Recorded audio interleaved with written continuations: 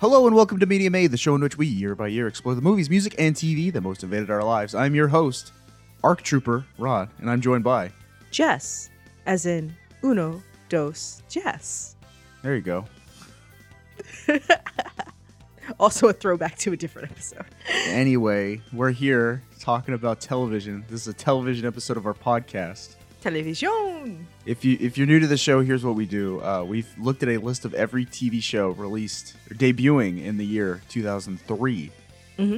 And we decided which one each of us had watched the most in our lives. Some of us, it was literally only one.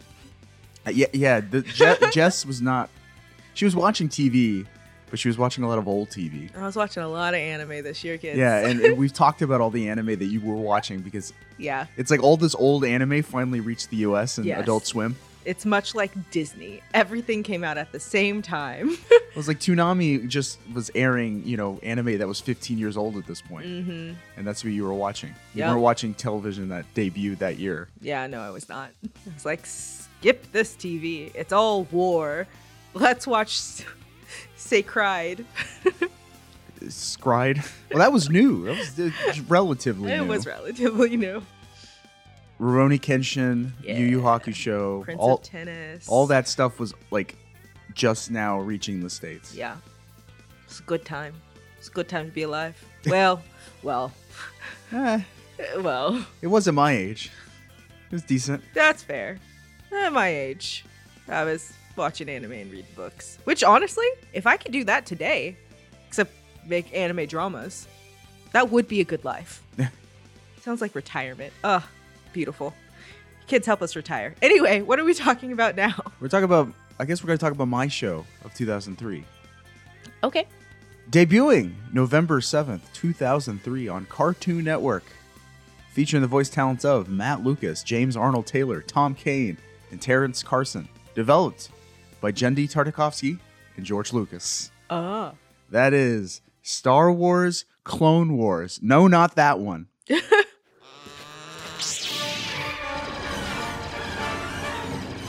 Like fire across the galaxy, the Clone Wars spread.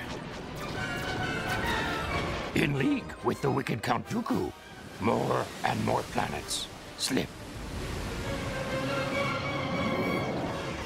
Against this threat, upon the Jedi Knights falls the duty to lead the newly formed army of the Republic. And as the heat of war grows, so too grows the prowess of one most gifted student of the Force. Me. No. Okay. Young Anakin. I Remember him?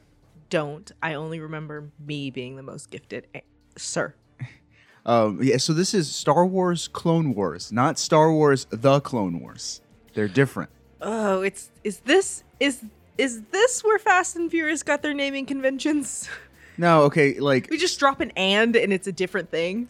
Star Wars Clone Wars is a Cartoon Network micro series. Mm-hmm. It 2D traditionally animated. Mm-hmm. It is different from the 3D animated full series called Star Wars The Clone Wars. It might still be running. It transitions into the Disney era of Star Wars. Right. And they got Rebels is like a sequel series to it. And, The Bad Batch. The Bad Batch. Just- Don't present these as questions. You know I don't know. I honestly have never seen, I've seen a few episodes of The Clone Wars. It's fine, but this show is my Clone Wars. Isn't there one with a Padawan learner that we follow? Yeah, Anakin gets an apprentice at some point, I think. And that's called Star Wars Apprentice Wars? I don't know. Again, I don't know very much about The Clone Wars. I'm sure it's fine. I think it's ugly. Like, that 3D animation looks horrible to me. But no, we're talking about Star Wars Clone Wars, which is a it's called a micro series because it was initially a series of 20 episodes, 3 minutes each. Mm-hmm. Tiny little bite-sized episodes that Cartoon Network would play between other shows. Right. And I think this is our first time, other than like the Toonami stuff, this is the first time we're talking about a show that debuted on Cartoon Network. Yeah. We finally hit the trinity of kids networks. We have all come together. We've talked Disney Channel shows like Winnie the Pooh. I think Is that Disney? Yeah, Oh, okay. might have been the only one. Nickelodeon we've talked a bunch about. Plenty. Obviously, this is a slime house. But finally, we got to reach Cartoon Network. Yeah. Which was like always my third favorite. Always my number one, but that's because it had the anime. It's interesting. Okay, so have you seen this show before? Had you seen it? No, though I do want to take a small second time out to talk about how interesting it was at this time period, the prevalence of the micro series. Because in my head, when I think I think Mike's Super Short Show or things like that. I was like, why do we have them? I feel like this is what created our small attention span. Well, it's weird. Okay, well, with Disney Channel, so Mike's Super Short Show was a Disney Channel interstitial. Disney did not air commercials for products on their network. They aired commercials for their products. That's true.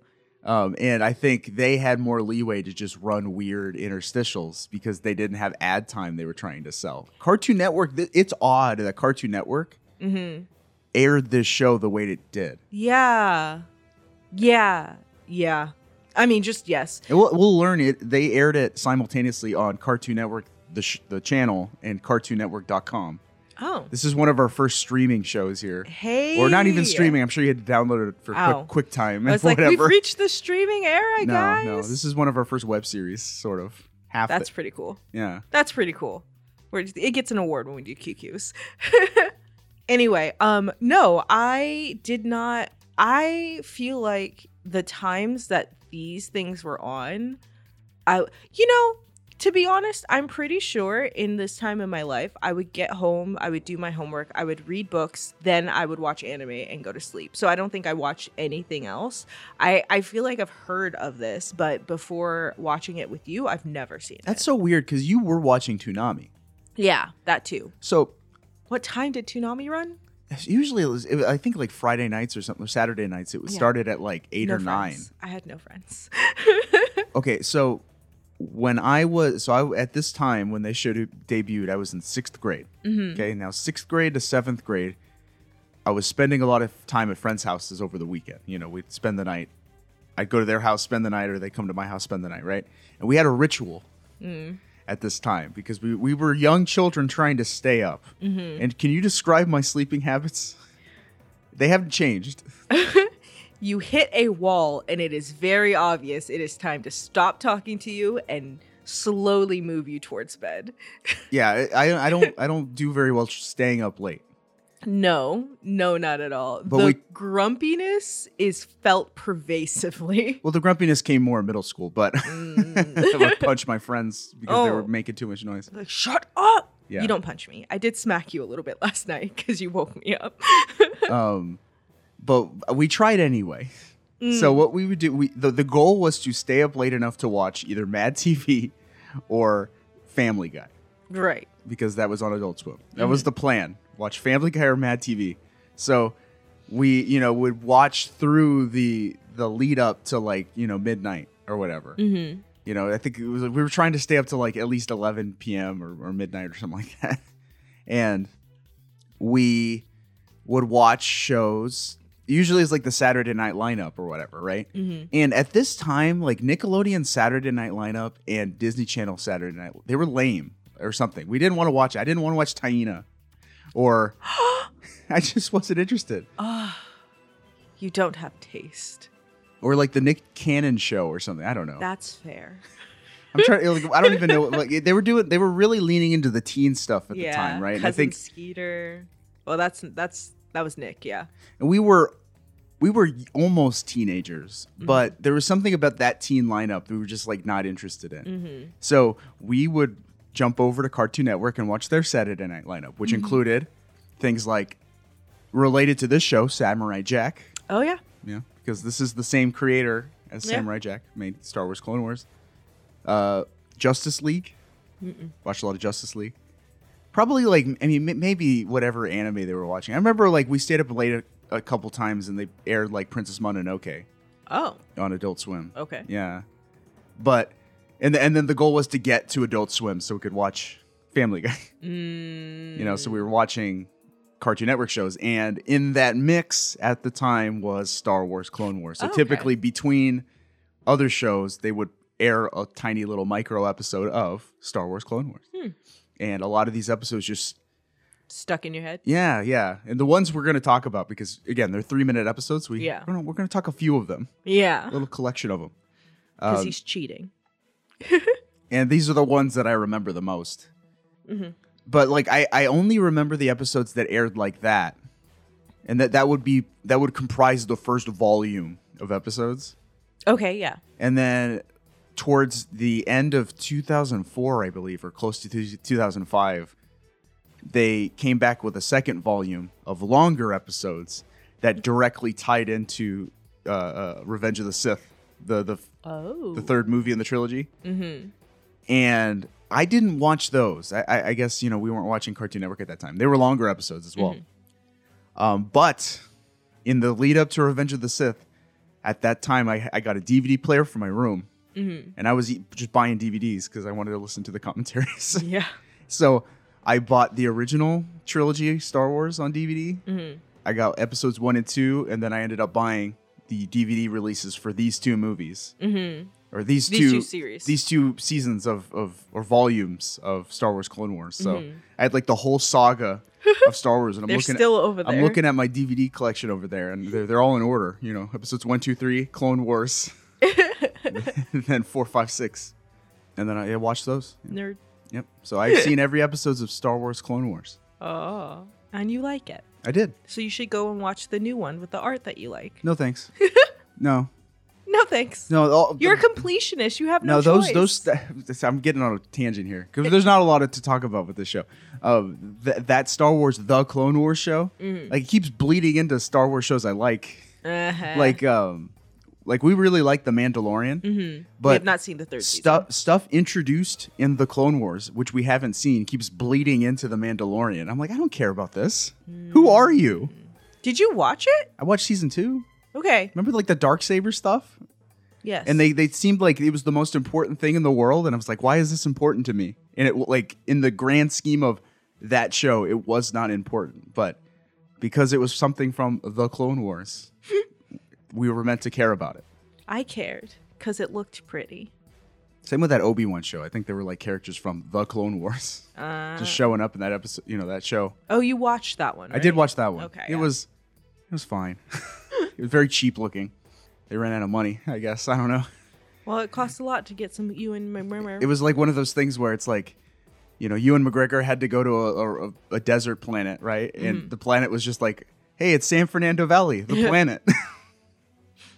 That is on a planet. It's like, this is just the Southern California planet. Yes. They filmed in their backyard. I mean, cost saving. All right, we're rambling. Let's jump into this show, or how it was made, because I have some facts. Oh. We're going to talk about kind of the heavy hitters of Cartoon Network at the time. All right. Star Wars Clone Wars was primarily developed by Russian-American animator Genndy Tartakovsky. You ever heard that name before? No, but I like Tartakovsky. Tartakovsky. Tartakovsky. Wow. One more time. Say it one more time. Tartakovsky. Tartakovsky. Okay, That's we're done. close. No, it wasn't. Tartakovsky attended California Institute of the Arts, or Cal Arts, alongside friend and roommate Rob Renzetti, who would go on to be the creator of My Life as a Teenage Robot, Oh, a show I didn't like, I knew you were going to say that. It was fine. where the pair met Craig McCracken, Oh. creator of Powerpuff Girls and Foster's Home for Imaginary Friends. I liked both of those. You liked one. No, I like both of those shows. They're Okay. decent, yeah. McCracken is such a strong name. After 2 years at Cal Arts, Tartakovsky got a job at Lapis Azul Productions in Spain to work on Batman the Animated Series. Never heard of It's it. a good show.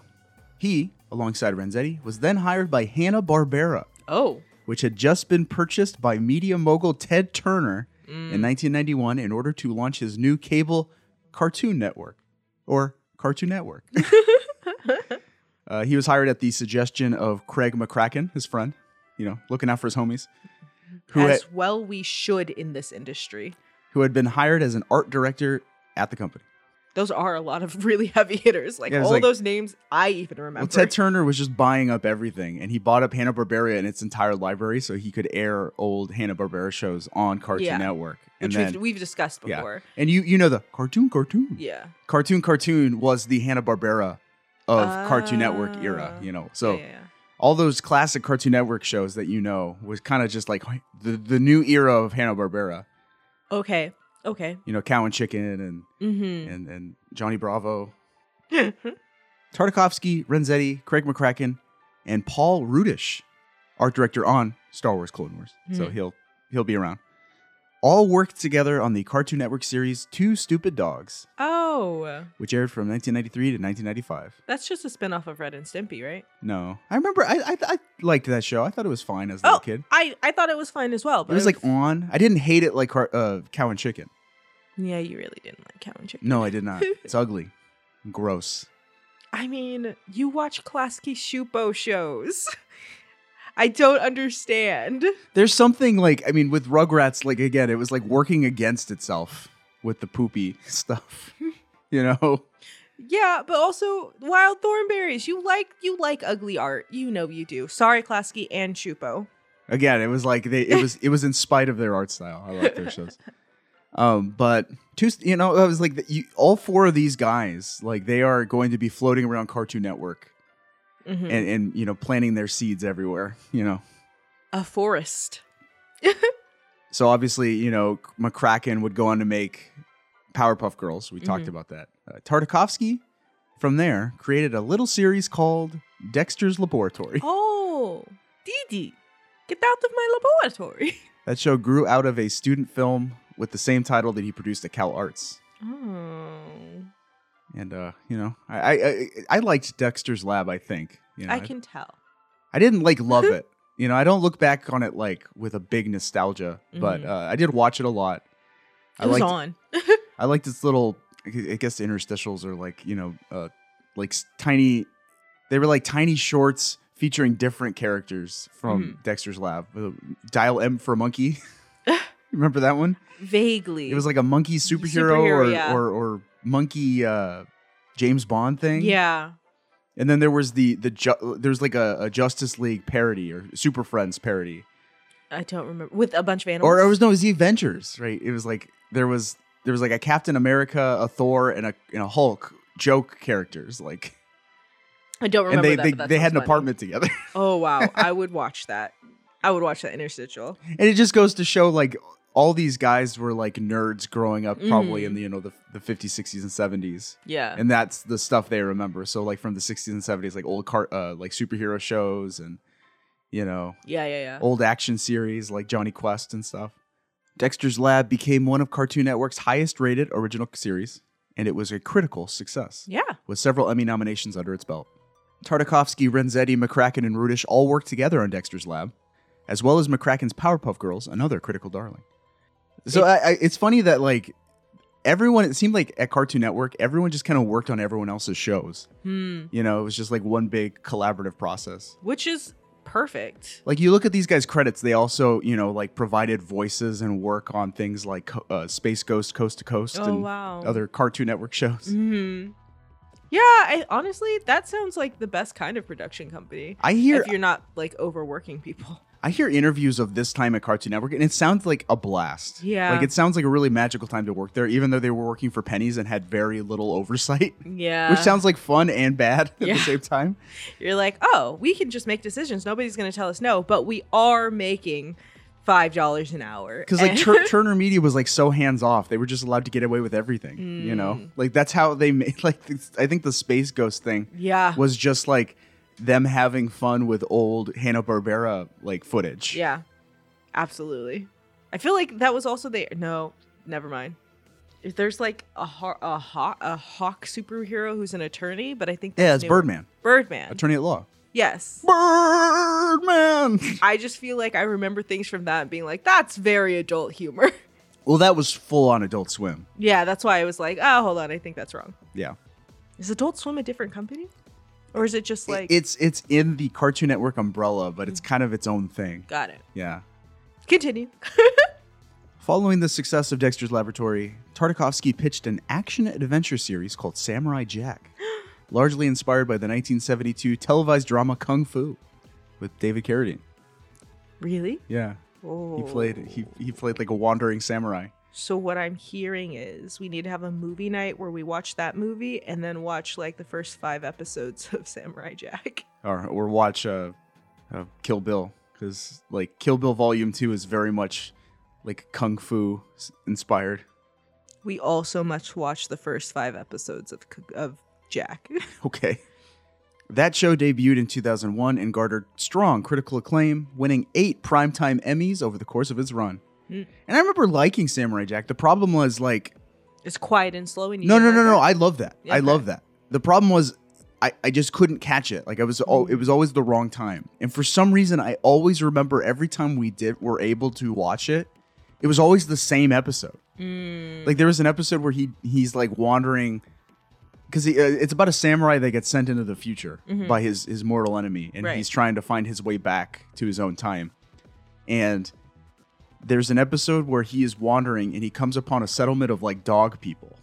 And they're like cartoon dog people that he saves. You know, just in true Mandalorian fashion, true Kung Fu fashion. It's about a wandering samurai that goes from place to place and helps a local town with their problem and then moves on. So in Samurai Jack, he finds a settlement of dog people. He helps them and then leaves. And that was... It's always that episode. It was always that episode. I wanted to watch more, but they just wouldn't happen. That's the now- problem with on-the-air television. Now the internet exists and we can fix it. Yeah, and Tartakovsky has gone back and like finished the series. Like he did a full-on he aired it on Adult Swim, so it was like fully adult. Let's do it. Mature, violent. Let's find it. Let's Yeah, watch I'm that down to do violent that. cartoon action. That's our next TV show we watch together as a couple because we haven't done that for literally 2 years. Maybe so. Cut to film director George Lucas, Who's that? who, as we talked about in our 1999 and 2002 movie episodes, was right in the middle of his Star Wars prequel trilogy. His best series. Is that how you feel? His best. You thought Attack of the Clones was his best? Yes. Because the other ones were products of other people's hampering. This is all him. Actually, what was that other movie that he made that's not bad? I mean, Star Wars. No. It's fine. He's made it was like American Graffiti, THX, Star Wars, and then these. It might really be it. American Graffiti. Huh? Might be American Graffiti. I've never seen that. Well, you talk about it, don't you? Okay, so like we've watched the Star Wars prequel trilogy, and like they're rough. They're the first 2 are real rough. Do we still have another one to watch? Have we not finished it yet? No. No! I thought we were done. Okay, that's fine. Continue your history lesson. More Star Wars on the way. No. No, like so Phantom Menace is bad. I didn't like it as a kid. I don't like it now. Attack of the Clones I liked as a kid. Mm-hmm. And I know you can listen to that episode. We realized how much we dislike Attack of the Clones on a fundamental level. On a fundamental. It's a very flawed movie. Yes. But I will say the best thing to come out of Attack of the Clones is it established the Clone Wars setting for the Star Wars universe. Okay, stripped away of all the flaws of Attack of the Clones, that era of Star Wars is cool and interesting because the original trilogy, the war that they were fighting was really like a very one-sided war. It was the all-powerful Empire versus a small group of rebels. Right. At least in the Clone Wars, it's 2 armies fighting each other, and you're allowed to, put Star Wars into these war settings that you hadn't seen before. And it's kind of visceral because America had its own war going on. Yeah, it did. But the point is, like, that is, a ripe orchard for stories to tell in the Star Wars universe. Even if George Lucas isn't the one to do it. At least it's interesting. And it gave us a lot of like cool shows like this or video games set in this era. And people like them books and comic books. I don't read them, but they're out there. Yeah. So- Yeah, I guess. I mean, I don't know. I think that it didn't necessarily, we're not talking about that, right? But we all know that I don't like war. I don't like war stories. I don't like war movies. I don't like war TV shows. It's not for me. But was it even really a war? It was just clone making and fighting. And That's the thing. It's robots and disposable people. So Yeah. you don't have to care too much about the grisly nature of war. Yeah. It's very much like fun war stuff in the like G.I. Joe kind of way. Yeah. You know, where it's the stakes aren't like super high. You know, it's not talking about the atrocities and grisly nature of war. It's more Yeah. like the fun adventure parts that little children have. Yeah. So it's just fun adventure parts. Yep. So like that's why I was like, yeah, I don't mind because I don't really think of it as a war movie, but that it sets this kind of like conflict up Yeah, is what allows this micro series to exist. and that's why I at least commend George Lucas for creating that. Yeah. According to Tartakovsky, Lucasfilm conceived the idea of a Star Wars animated television series based on the prequels as a way to sell action figures, as the prequel trilogy figures were underselling. It's always about action figures. Always. Lucas, he needed to make his money. And truth be told, I didn't want to buy any of the prequel trilogy stuff. But you because like the prequels then. I think maybe it has to do with like episode 1 being kind of a dud. For me at least, it's like episode 1 didn't like make me want to go buy Yeah. Anakin Skywalker figures. Sure. I liked Luke Skywalker and Han Solo and the Millennium Falcon, you know? Yeah. Like I'd rather go get that stuff.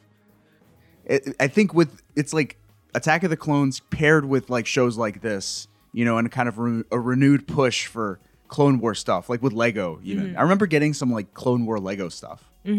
I think they were on the right track here to like renew, you know, interest in this stuff. To force more money from parents. Yeah. Yeah. Get little battle droid Legos, you know, have them fight each other. Cute.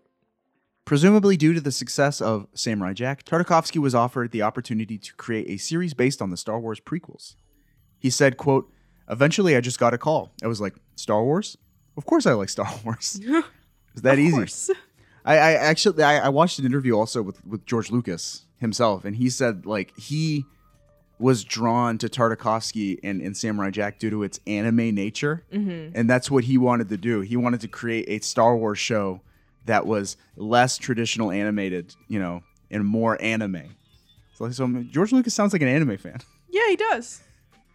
Yeah. I mean, I'm down. According to Tartakovsky, the series was developed in just 2 weeks with a skeleton crew. Wow. That's impressive and horrifying. Yeah. And the fact that they got the qualities as good as it is incredible. You know, I'm sure like that doesn't like it says developed in 2 weeks. I don't think like that comes down to animating and all that stuff, but it's more like storyboarding, coming up with the episodes and stuff. Still, thinking is hard. It's true. Storyboarding is really difficult. The show debuted on November 7th, 2003, immediately before Cartoon Network's Friday Night Block, which is probably what I was watching to lead up to Mad TV. That makes sense. In addition to being shown on television, the episodes were simultaneously released online on the Star Wars and Cartoon Network websites, which I think that's our first That's our first That's web our series. first time, yeah. It's Welcome. It's a half web series, yeah. But there we go. All right. And that is Star Wars Clone Wars. The making of. All the history. Wow. Yeah. Yeah. Samurai Pretty easy Jack to guy. make. So what again, these episodes are like 3 minutes long, and we're going to talk about 4 episodes. I handpicked 4 episodes from volume 1 Didn't of we Star only Wars. watch 3? I wish 4. And we're going to talk about them. Okay. And there's not a lot of clips from these episodes because just like Samurai Jack, it's kind of a wordless show in a lot of I was going to say respects. it's quiet, but that's a lie. It's not quiet. It's just speech It's wordless. low. Yeah. Because it's action heavy. Pew pew, like with your fists. And also slash slash. Action. That's the sizzle. That's the sound that a lightsaber makes Sizzle. when it cauterizes the wounds it makes. So the first episode that we watched, these are all chapter names. This is chapter 1. We watched chapter 1, which is the first episode of the series, as we typically do. Yes. Always watch the first episode. And do you remember what happens in that episode? They're on a boat. in the sky. No. It's basically like it's part of episode 2 where they're talking and the old guy who's definitely very obviously a bad guy is like, the clones, let's send Anakin to watch over the lady. But they're married and they kiss goodbye. Oh, okay, so you're kind of right. Let me unpack that a little bit. So the show opens up with a montage of action scenes, and like the show opens up with like, you know, a very like desolate landscape, you know, in a very Samurai Jack fashion, and you see a single like I guess tauntaun, you know, like a little little creature running across the plain, and you see Yoda on it. Oh, right. And then like it's just like quiet, and you just see him, and then he turns his lightsaber on, and Yoda's looking like angry, and then the John Williams score like starts, and it's epic, and you suddenly see like two armies running at each other, and so it's just a montage of like, you know, action war scenes happening all over the galaxy, and I think it's honestly to like show their stuff. It's to show all the, you know, aerial ship battles that they could fit in 2 minutes. Yep. Yeah. And so that's like the first like probably 30 seconds of the episode. And then you heard, when I introduced the show, you heard Yoda's narration over all of that action. And then the episode slows down for a sec. And as you said, it shows the council room for Chancellor Palpatine. That's what I said. And he has a meeting with, do you remember who was there? Short braid, long braid, Yoda, black man. I don't think Mace Windu was not there. Okay. It was Yoda, Obi-Wan Kenobi, and Anakin Skywalker. I think I said all of those names. The banking clan has hidden huge factories on Munilist, building huge droid armies and massive warships. We must act quickly. I agree. But who to send? Master Windu still fights on Dantooine. Lead the assault. Master Obi-Wan can. My army is ready, Chancellor. We can leave immediately. Yes, and young Skywalker as well. I suggest that we give him special command of your space forces. His exceptional skill will be quite useful. Chancellor, I feel that Padawan Anakin is not yet ready for such responsibility. True. With his master a Padawan's place is. But undeniably strong he has become. Perhaps. Then it is decided. It's really They're all frowning. Everyone in this show, other than Palpatine, is so angry. Like their character design is just like furrowed brows all the time. Yeah, I was thinking when I was listening to it, I was like, oh, that's a little more emotion than we ever have heard from Mr. Sit in a Chair. Oh, Ewan McGregor? Yeah. Well, that's not his fault. Yeah, no, it's not his fault. He's a great actor. I was just like, oh, that is a more feeling Obi-Wan. But and less jokey. Because, like, you heard Palpatine, you know, like, yes, we should send young Skywalker to lead the Air Forces, right? And Anakin's standing there. He said Space Force. And yeah, you know, American arm of the military Space Force. It's a thing. But you know, Anakin kind of like, you know, loosens up and he's like, hey, that neat. He's recommending me.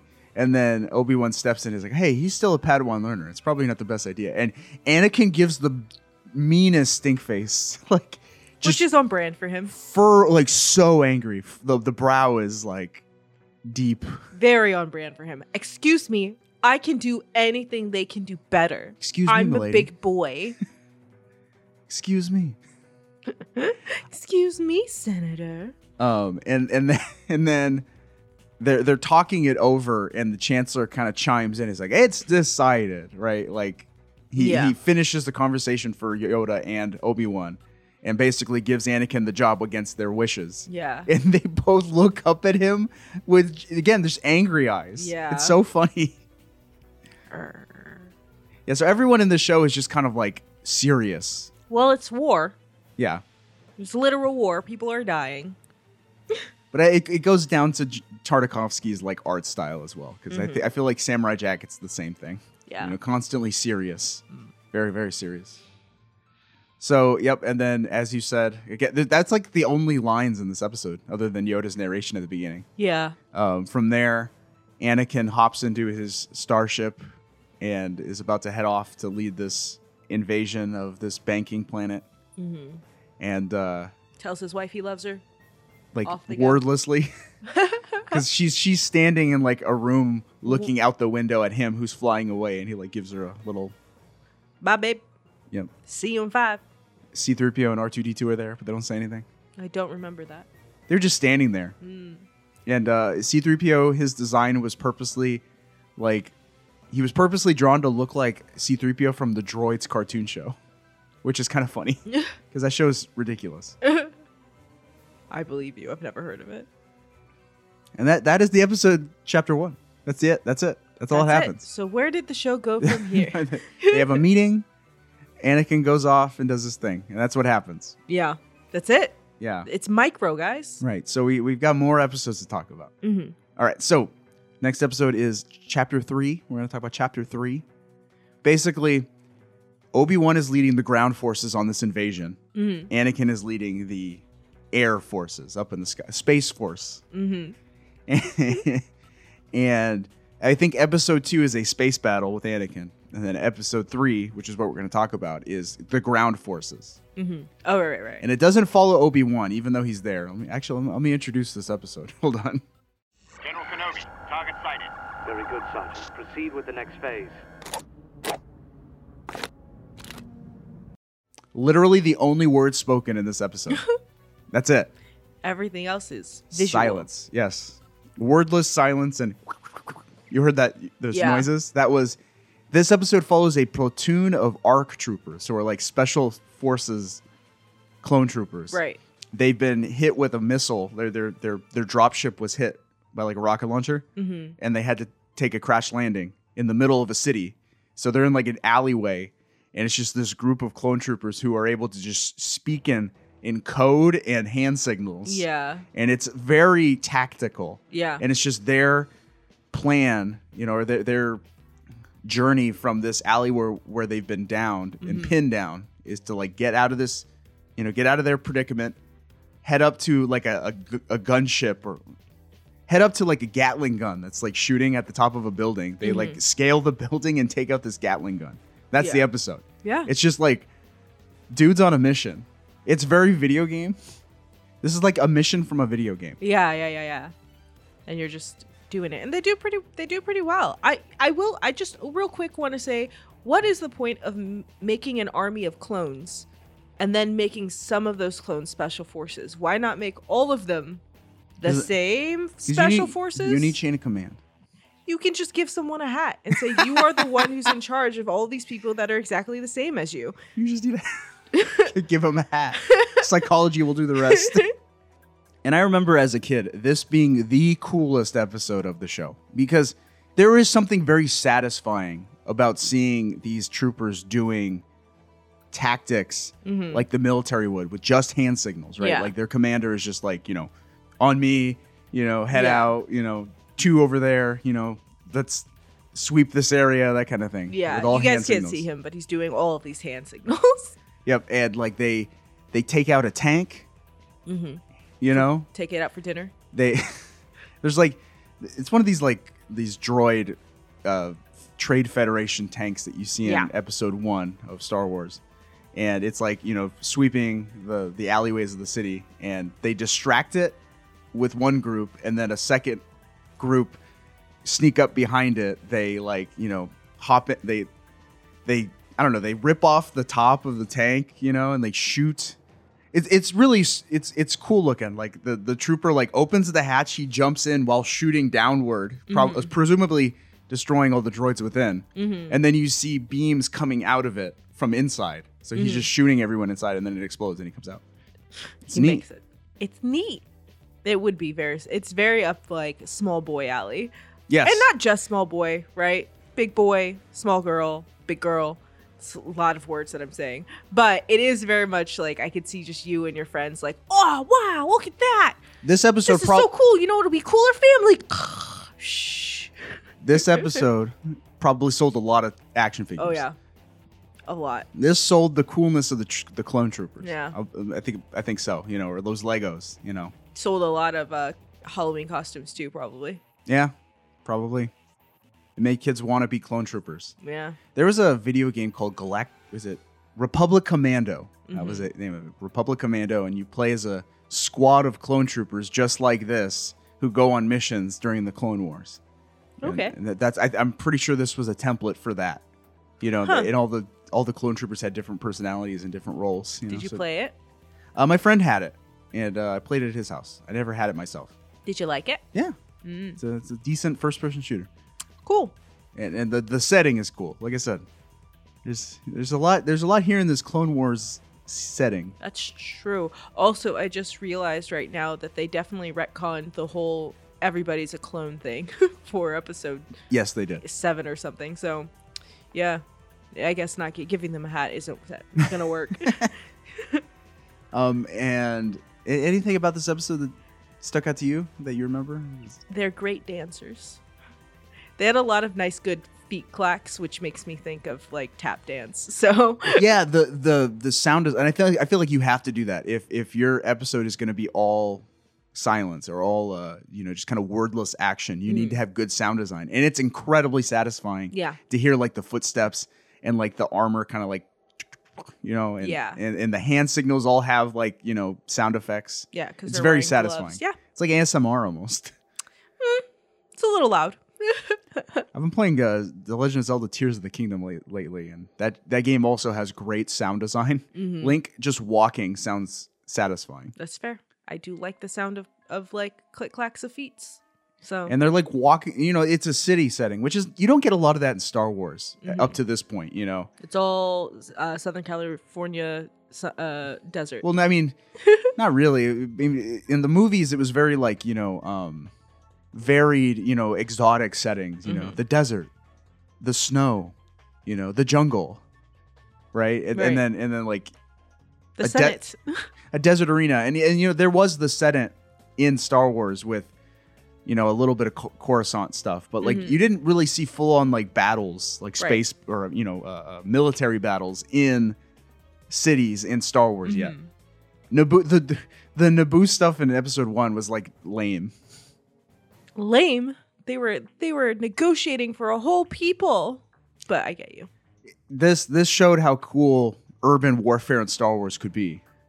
Wow, that's a thing that you just said.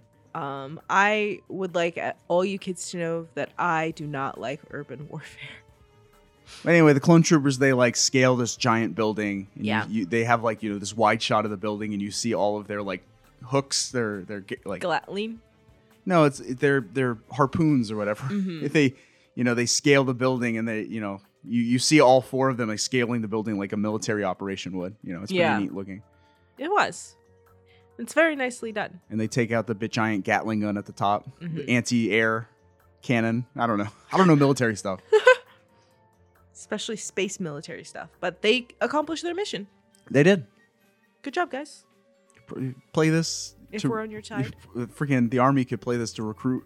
Wow. Honestly, like I'm pretty sure like Tartakovsky like watched real military. Yeah. Like for research, he Yeah, watched absolutely. real military tactics to see how a squad of clone troopers would move and operate silently, Yeah. in an urban setting. Good job, That's it. McClacksky. Trying to draw this out a little bit, but I guess that's it. All right, the next chapter we watched was chapter 5. And this one followed a Jedi master named Kit Fisto. Kit Fisto. Do you remember what Kit Fisto looked like? He was a fishman. He was the Squid Man. Yeah, he was the what are they called in Zora? He's a Zora. He kind of has Zora energy for Yeah. sure. It's funny. I still laugh about a joke you told on that Attack of the Clones episode we did, where you said, I asked, why is the Jedi Council sending Anakin Skywalker to protect Padme? 2 attractive young people that's asking for trouble. Send the Squid Man. And you said, but she can't kiss a Squid Man. Once she could. Kit Fisto's a Casanova. I was wrong. Don't send the Squidman. But yeah, Kit Fisto is a dude with like tentacle head. Yeah. He's green. He's got fish eyes. Yes. He is in Attack of the Clones. He shows up at the big Jedi battle on Geonosis in the Colosseum. Mm-hmm. You know, when all the Jedi are like surrounded by all the droids. Yeah. And so he's there and he's like flopping around. He's got a Ugh. lightsaber out. It's like, how does he not cut those things off? Practice. The Force. He uses the Force to keep his hair down. His squid head. Yep. Oh, let me actually set the scene here. I got a clip. Because Yoda's gonna tell us what Kit Fisto's up to. Troubled is the planet Mon Calamari. Its races have divided. The droid army of the Corran Isolation League moves against the Calamari Council. Alone, the Calamari are no match. Intervene we must.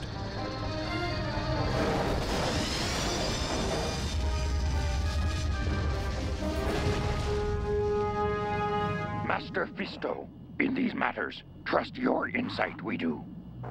May the Force be with you. There you go. So he's on the planet Mon Calamari. Yum. That's a real thing. Yummy. The calamari people are Tasty. they're also like squid men, but they're not. Kit Fisto is not a calamari. No. No. Do you know Admiral Akbar? Oh man, I should have got that. I don't have that clip. It's a trap. You know that one? Yes, I've heard that Yeah, one. that is.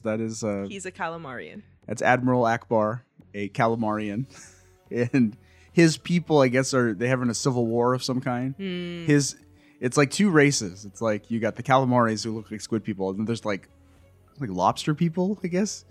Maybe. I can't actually They had remember. like pointier heads, and those are the evil ones. Wow. And they've What makes them evil?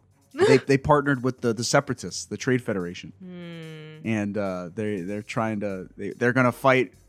They're gonna fight the Republic, and the calamari are on the side of the Republic, but they're weak, and they stand no chance unless Kit Fisto and his platoon of stormtroopers comes in and saves them.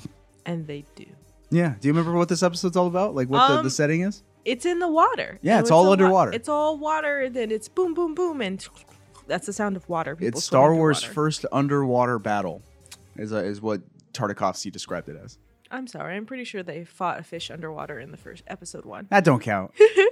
They do go underwater in the Phantom Menace, but they don't like fight a space battle or a military battle Yeah, down there. I feel like it has to be hard to light a lightsaber when you're surrounded by water. And I'm sure that was something they had to think about. It's like, what does a lightsaber look like underwater? And you see it, and it's like steaming all the water around it. You know, it's like Yeah. bubbling, and it's like pulsating almost. It's So so you interesting that water doesn't get into the hilts because it's just an opening where yeah. and you would think it would just short circuit it. Anyway, this is magic cartoons sorcery with a magic hot sword, and so that doesn't happen. And he goes in there and he just like starts fighting and beating people up and exploding things. Yeah, there's in not a whole- sexy fish way.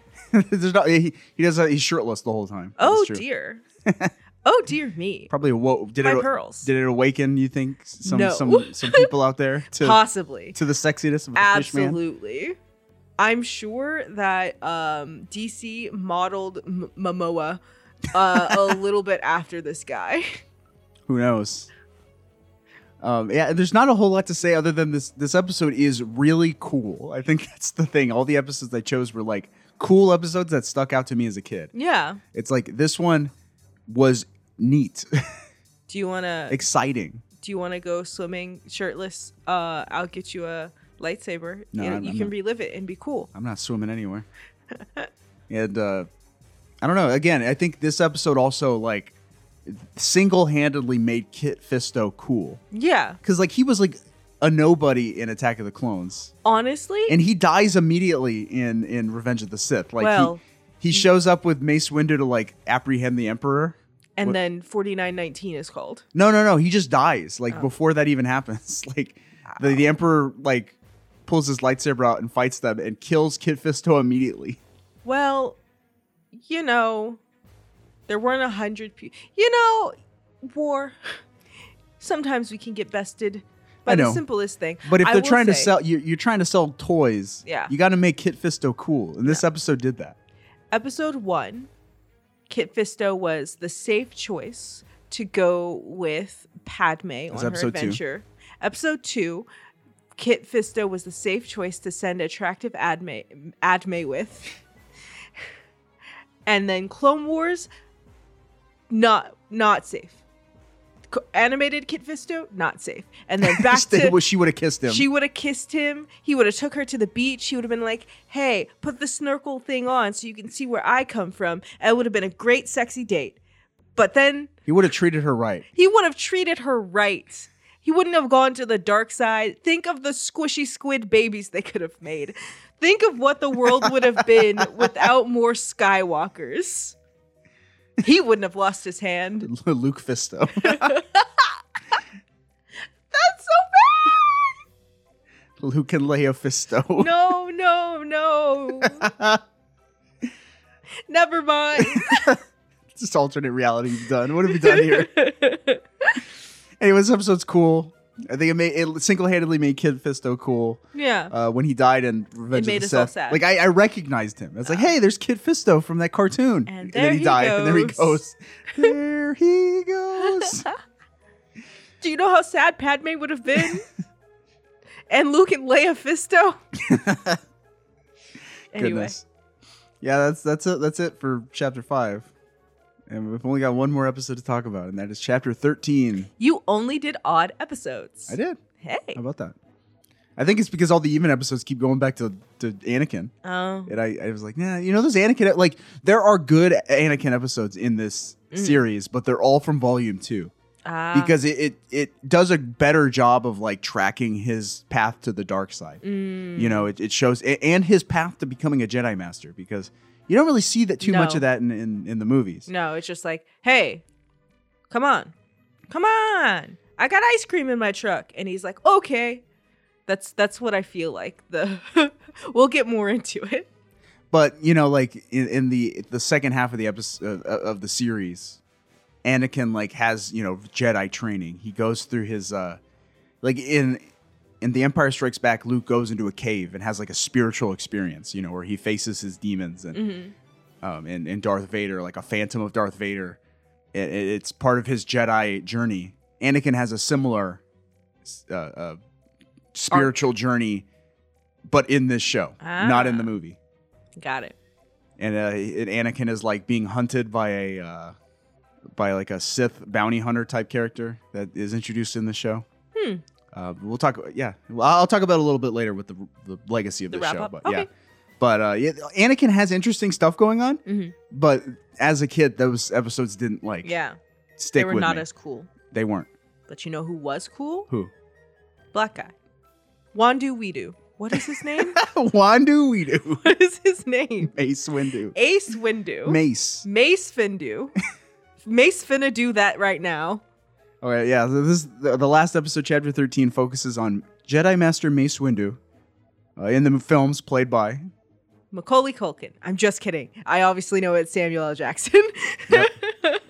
I've got one clip and literally the only words spoken in this episode.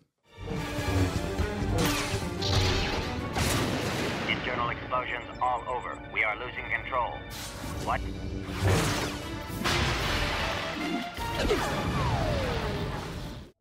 What? What? Tartakovsky said that this episode purposely was done to show a little bit of comedy. Yeah, so he recognized that there's an element of comedy that is inherent in Star Wars, in Star Wars. So this episode is like absurd, like as far as action goes. Yeah. Like describe what happened. So Mace Windu, Samuel L. Jackson, he's on a desert planet fighting a bunch of droids, and he does a lot of flying. He loses his lightsaber at some point. Yep. Like 2 or 3 times he does a ground pound that just like no. One of the machines does a ground pound that basically like shakes all the sand and makes everyone lose their footing and kind of creates divots. And he's just jumping and flying. And there's a kid watching the whole thing eating an ice pop.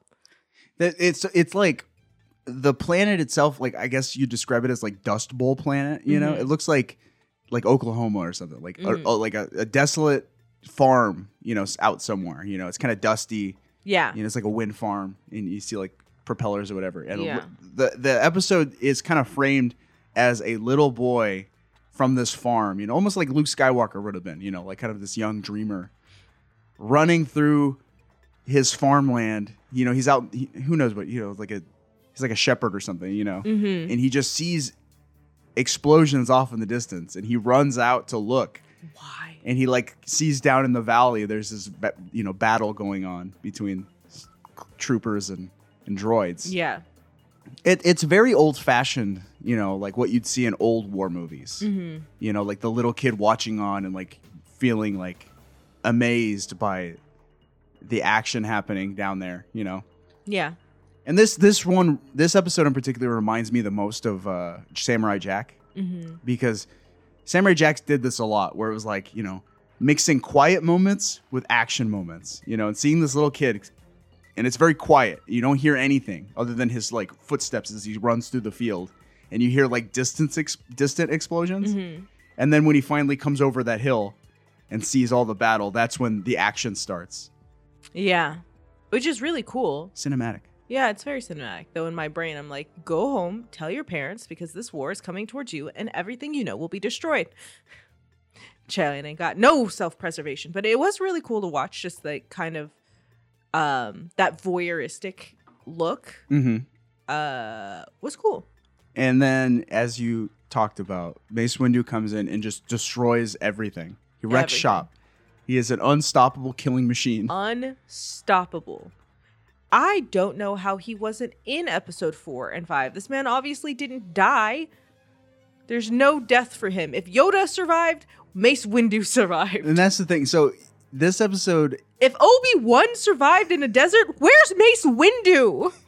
it's absurd how much he gets away with here. Yeah. Because he's fighting off like just dozens and dozens of battle droids single-handedly. He's just chopping them up with his lightsaber. And then, as you said, he loses the lightsaber because the clone troopers have this giant flying machine that drops like a giant metal beam into the ground, and it causes like sound waves, or earthquakes, really. Yeah. And it, like, the earth is shattered in a wave away from the machine. Yeah. And dust is flying, and Mace Windu loses his lightsaber when that happens.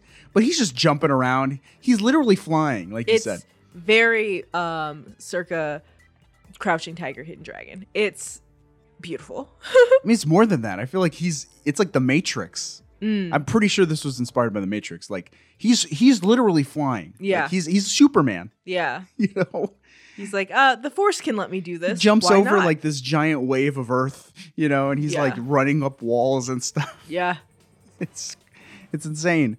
And then he's doing all this without a lightsaber, and then finally he gets his lightsaber back, like, on a whim. It's He kind finds it in the sand. serendipity. He just gets it, and then he cuts his way into the machine, and that's the clip we heard. We're like, what? And he's just causing carnage and mayhem everywhere he goes. He kills the pilots. Yep. They're all droids, so, you don't feel bad about it because it's not people blood, it's oil. And then he takes that thing down. It crashes into the ground, and he lands safely right next to the child that's been watching. Yeah. He single-handedly destroyed everything. He won this battle single-handedly. Yep. And at the very end, the little kid's like, "Here, take my canteen. You must be tired. You're a superhero to me." And Mace Windu gives him a smile and drinks. And then off to another ridiculous battle. So, like, this episode is one of those examples where it's like they broke the Force, Like, the Force is magic. Yeah. And it's always been magic, but, like, never has it been used to this degree. Yeah. Where it's, like, this overpowered. Like, the Force is OP here, okay? Yeah, it's a lot. And I think people complain about this aspect of Star Wars is when the Force gets too OP. It takes it makes it a cartoon, and this is a cartoon, but it breaks reality. Yeah. I can remember there was a video game called The Force Unleashed, Yep. where you play as Darth Vader's secret apprentice. Our friend Donkey played that. Yeah, and one of the things that character does in the game is pull down a Star Destroyer with the Force from ground level on a planet, and it's up in the atmosphere, and he just pulls it down. And I'm like, that breaks the Force. Okay, Yeah. that's OP. Yeah. And then freaking people complain about Rey Skywalker in that movie or whatever in the new movies. Oh, I didn't realize she was a Skywalker. That's like the end of the thing. Ah. That's like her thing. Okay, That's why it's called Rise of Skywalker. got it. Anyway, Rey, people complain that she's too overpowered. Well, she's she's good at everything. She's Mary Sue. Listen, dudes, the Force had been broken already. Okay, it's already broken. But not in canon. And I'm like, I forgive it because it's cool. Like, it's cool to watch. It is ridiculous. It's absurd. Yeah. But I think you can get away with it if it's done in the service of, like, spectacle, I guess. I think that if the Force was really there, why would there even be government? Like, if Siths and Jedi were a thing, look, I'm just trying to live my life so the wizards don't recognize me because they can literally crush my entire being with a thought. The wizard. Like, they are wizards. Yeah, I was like, if somebody's like, I'm a Jedi, you could be a Jedi, you could be a Sith. I don't know. If you have the ability to use the Force, I need to be on a different planet, and that planet needs to say that you guys are illegal to come here. But, they're space wizards who can crush you or your entire planet. So maybe not. Just hide. And I mean, it's kind of contradictory that the Jedi go down so easy in the next movie with one order from Order 66. Yeah. The clone troopers are able to take them down. It's like, no, man. Mace Windu, absolutely not. he showed how how easily he could dispatch an entire platoon. Yeah, he's not about to. Nope. Illogical. But that's it, really. Yeah. That's the 4 episodes that we watched. And did you have a favorite one? Did you like any of them in particular? I think I liked the Mace one just because it was ridiculous. There was a lot. It's memorable, that's for sure. Yeah. I think my favorite was the clone trooper one. I was also going to say number 3 just because sound design was better. Because clickety clack clack clack. Yeah, but this show is good. Would you recommend the Star Wars Clone Wars? Sure. I would. Yeah. It's all on Disney Plus. I found out. Oh. It's also free on YouTube. Disney does not care about this. It's on YouTube. You can watch it in HD for free. It's also on Disney Plus. Which you pay for. So yeah. So check it out. I think it's good. I definitely think it's a recommend. Okay. It's not like a firm recommend for me. It's just that like I wouldn't dissuade you from it, and I wouldn't tell you to turn it off if I was in the room if it was on. I think if you're going through the Star Wars trilogy or series, I guess if you're like watching them all in order, like between 2 and 3, you really should just watch this series Or the other one. No, I can't. You can't say that. Yeah. You haven't seen it. You don't know what's in it. But I think that I'll talk about it. They complement each other. You can watch both. I think the Star Wars The Clone Wars doesn't directly contradict anything that happens in this show. It doesn't overwrite or yeah, and they don't cover the same ground. Yeah. I think Lucas did that on purpose because he didn't want to make this show irrelevant. obsolete. Yeah. So I recommend it. I think you should watch it. Yeah. But what did the world think? Star Wars Clone Wars garnered overwhelming critical acclaim, with praise going to its animation, action, and minimalist storytelling, which makes sense. Yeah. I also didn't get I couldn't find like ratings information because this was a small micro series. Yeah. Like they didn't like track ratings, I guess. So who knows how many people watched it? Collider called the series, quote, ahead of its time and a, quote, groundbreaking work of art, saying it, quote, better utilized the environments, planets, and tech designs than the prequels. Yeah. As well as, quote, side characters better suited for a brief adventure. Yeah. All those things I think are positive.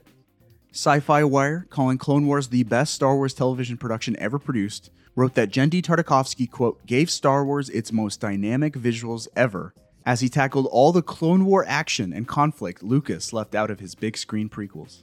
And that same outlet said, quote, what Clone Wars lacks in intricate storytelling, it more than makes up for with stunning animation and stirring action scenes. The mini episodes are bare bones by design, as Tartakovsky employs a pure visual storytelling execution. Star Wars Clone Wars won 3 Emmy Awards, including Outstanding Animated Program twice. It also won the Annie Award for Best Animated Television Production in 2006. So, the Anakin Award? Annie Awards, I think, are for like kids shows. Annie Awards. Because Little Annie? Little Orphan. Little Orphan Annie? Well, he wasn't an orphan until he was a teenager. Little Annie? And where did Star Wars Clone Wars go from here? Star Wars Clone Wars ran for 3 seasons of 25 episodes, later collected into 2 volumes for its DVD release. And as I mentioned, episodes in Season 3 ran 12 to 15 minutes, as opposed to 3 to 5. And the Season 3 in particular are episodes that directly lead into Revenge of the Sith. Okay. So, like, it shows you, like, what happened.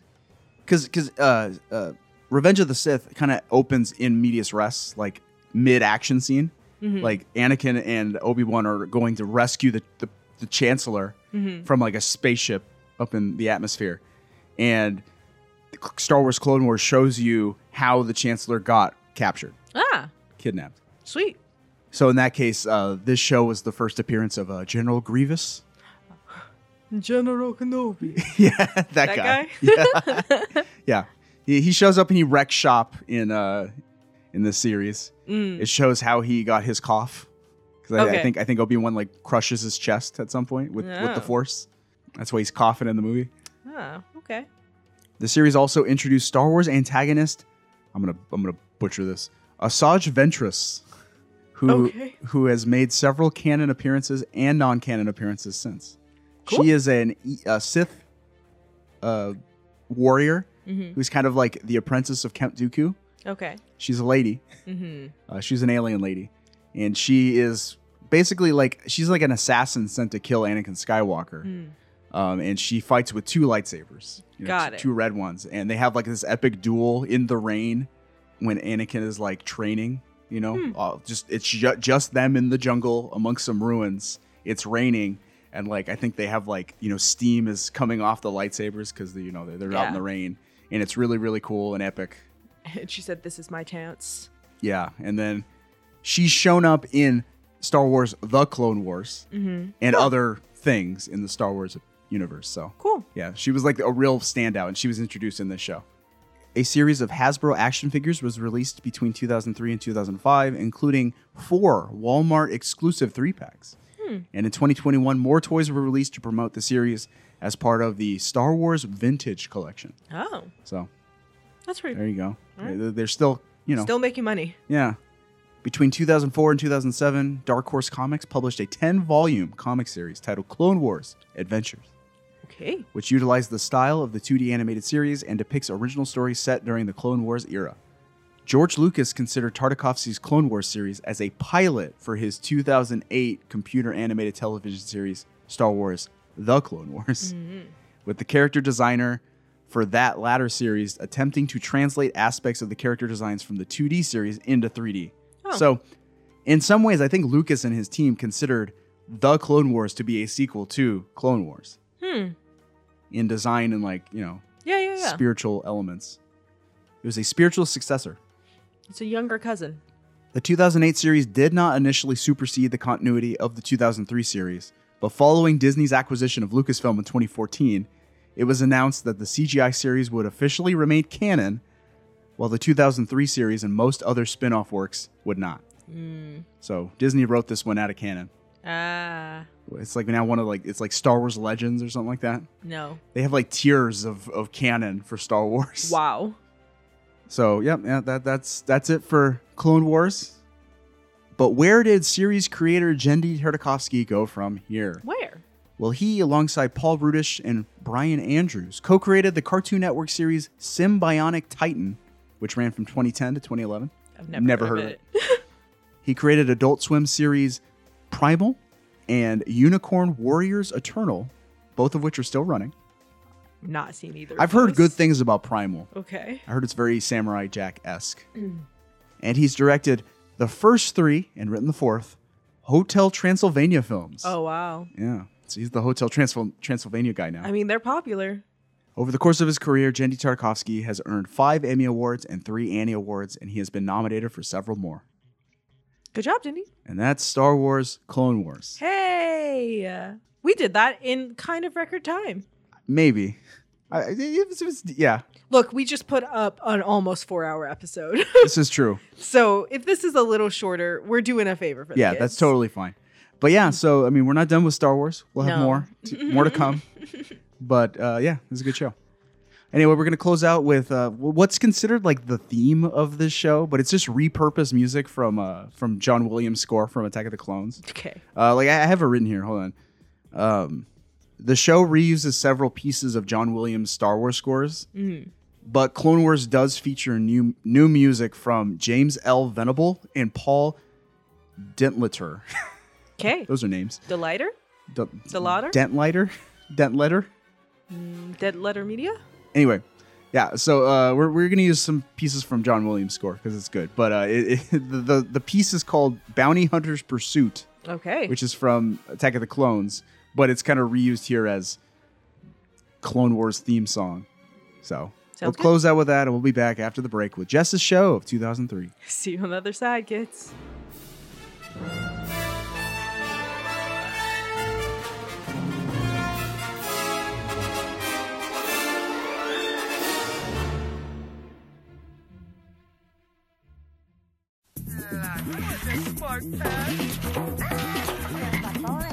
We'll be right back to Fridays, only on Cartoon Network.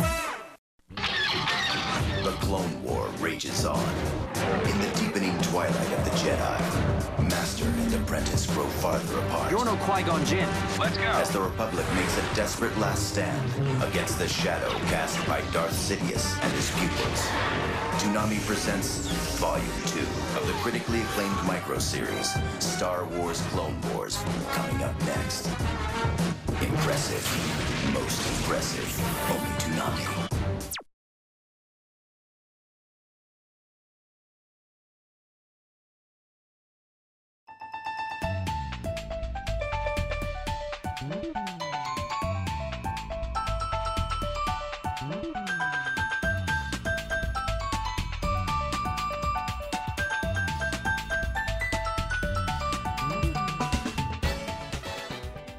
We are back with. Is that the theme song?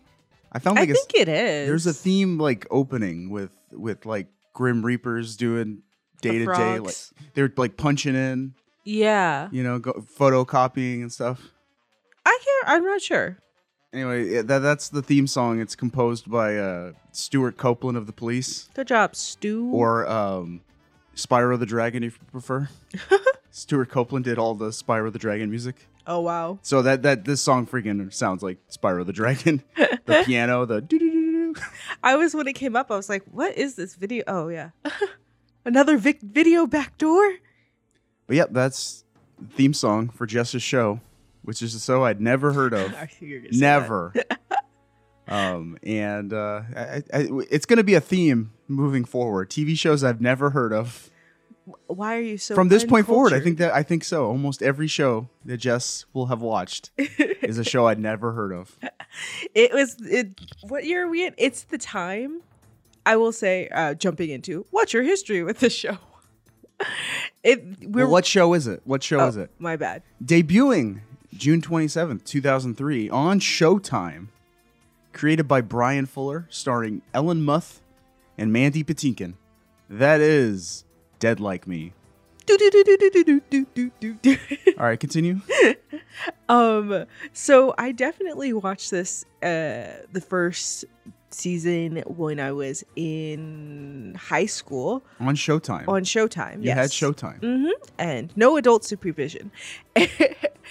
But it was like one of the rare things. Oh, anime's not on, so I'm watching something else that seems interesting. But I rewatched a lot of it, and I probably only watched like in high school part of the first season, and I finished the first season and some other of the seasons.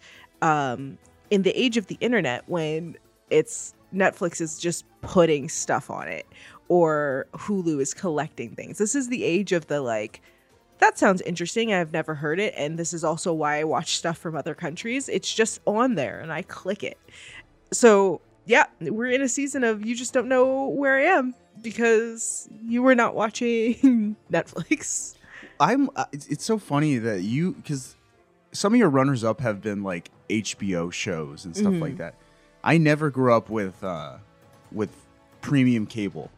My dad pirated basic cable when I was a little kid.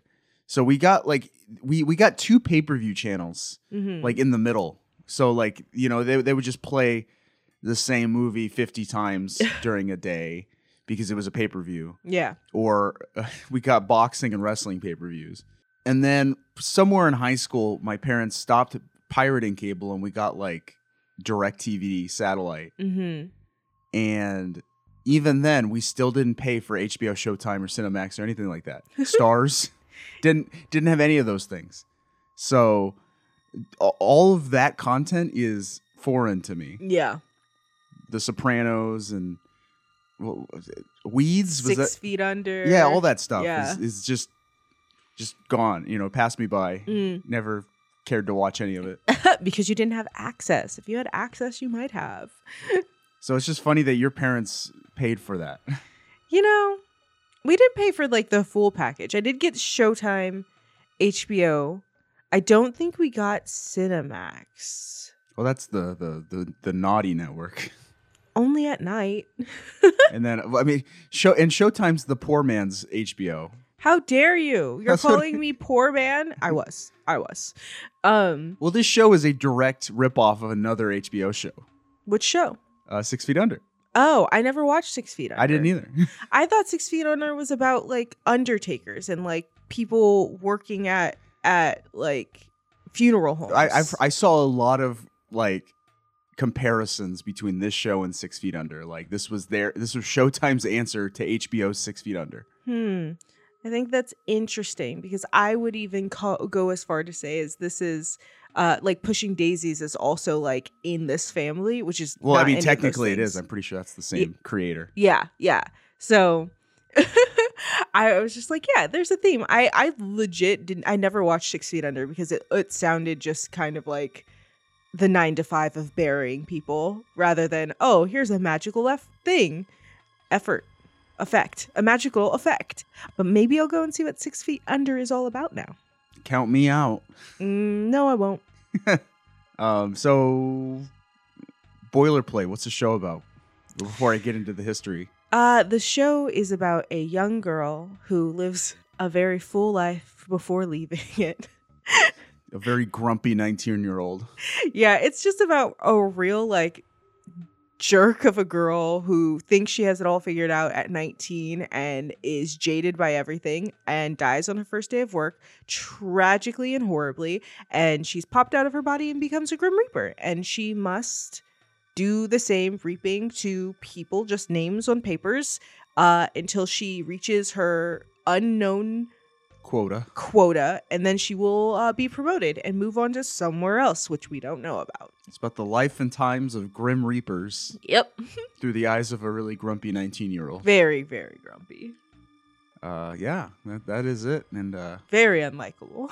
Oh yeah, well, I mean, I'll talk about that. It's one of the show's weaknesses.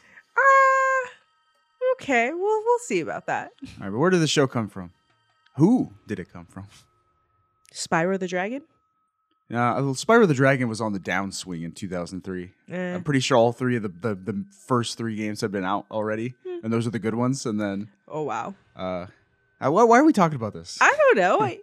Dead Like Me was created by American television writer Bryan Fuller, who cut his teeth on the Star Trek series with the series Deep Space Nine and Voyager.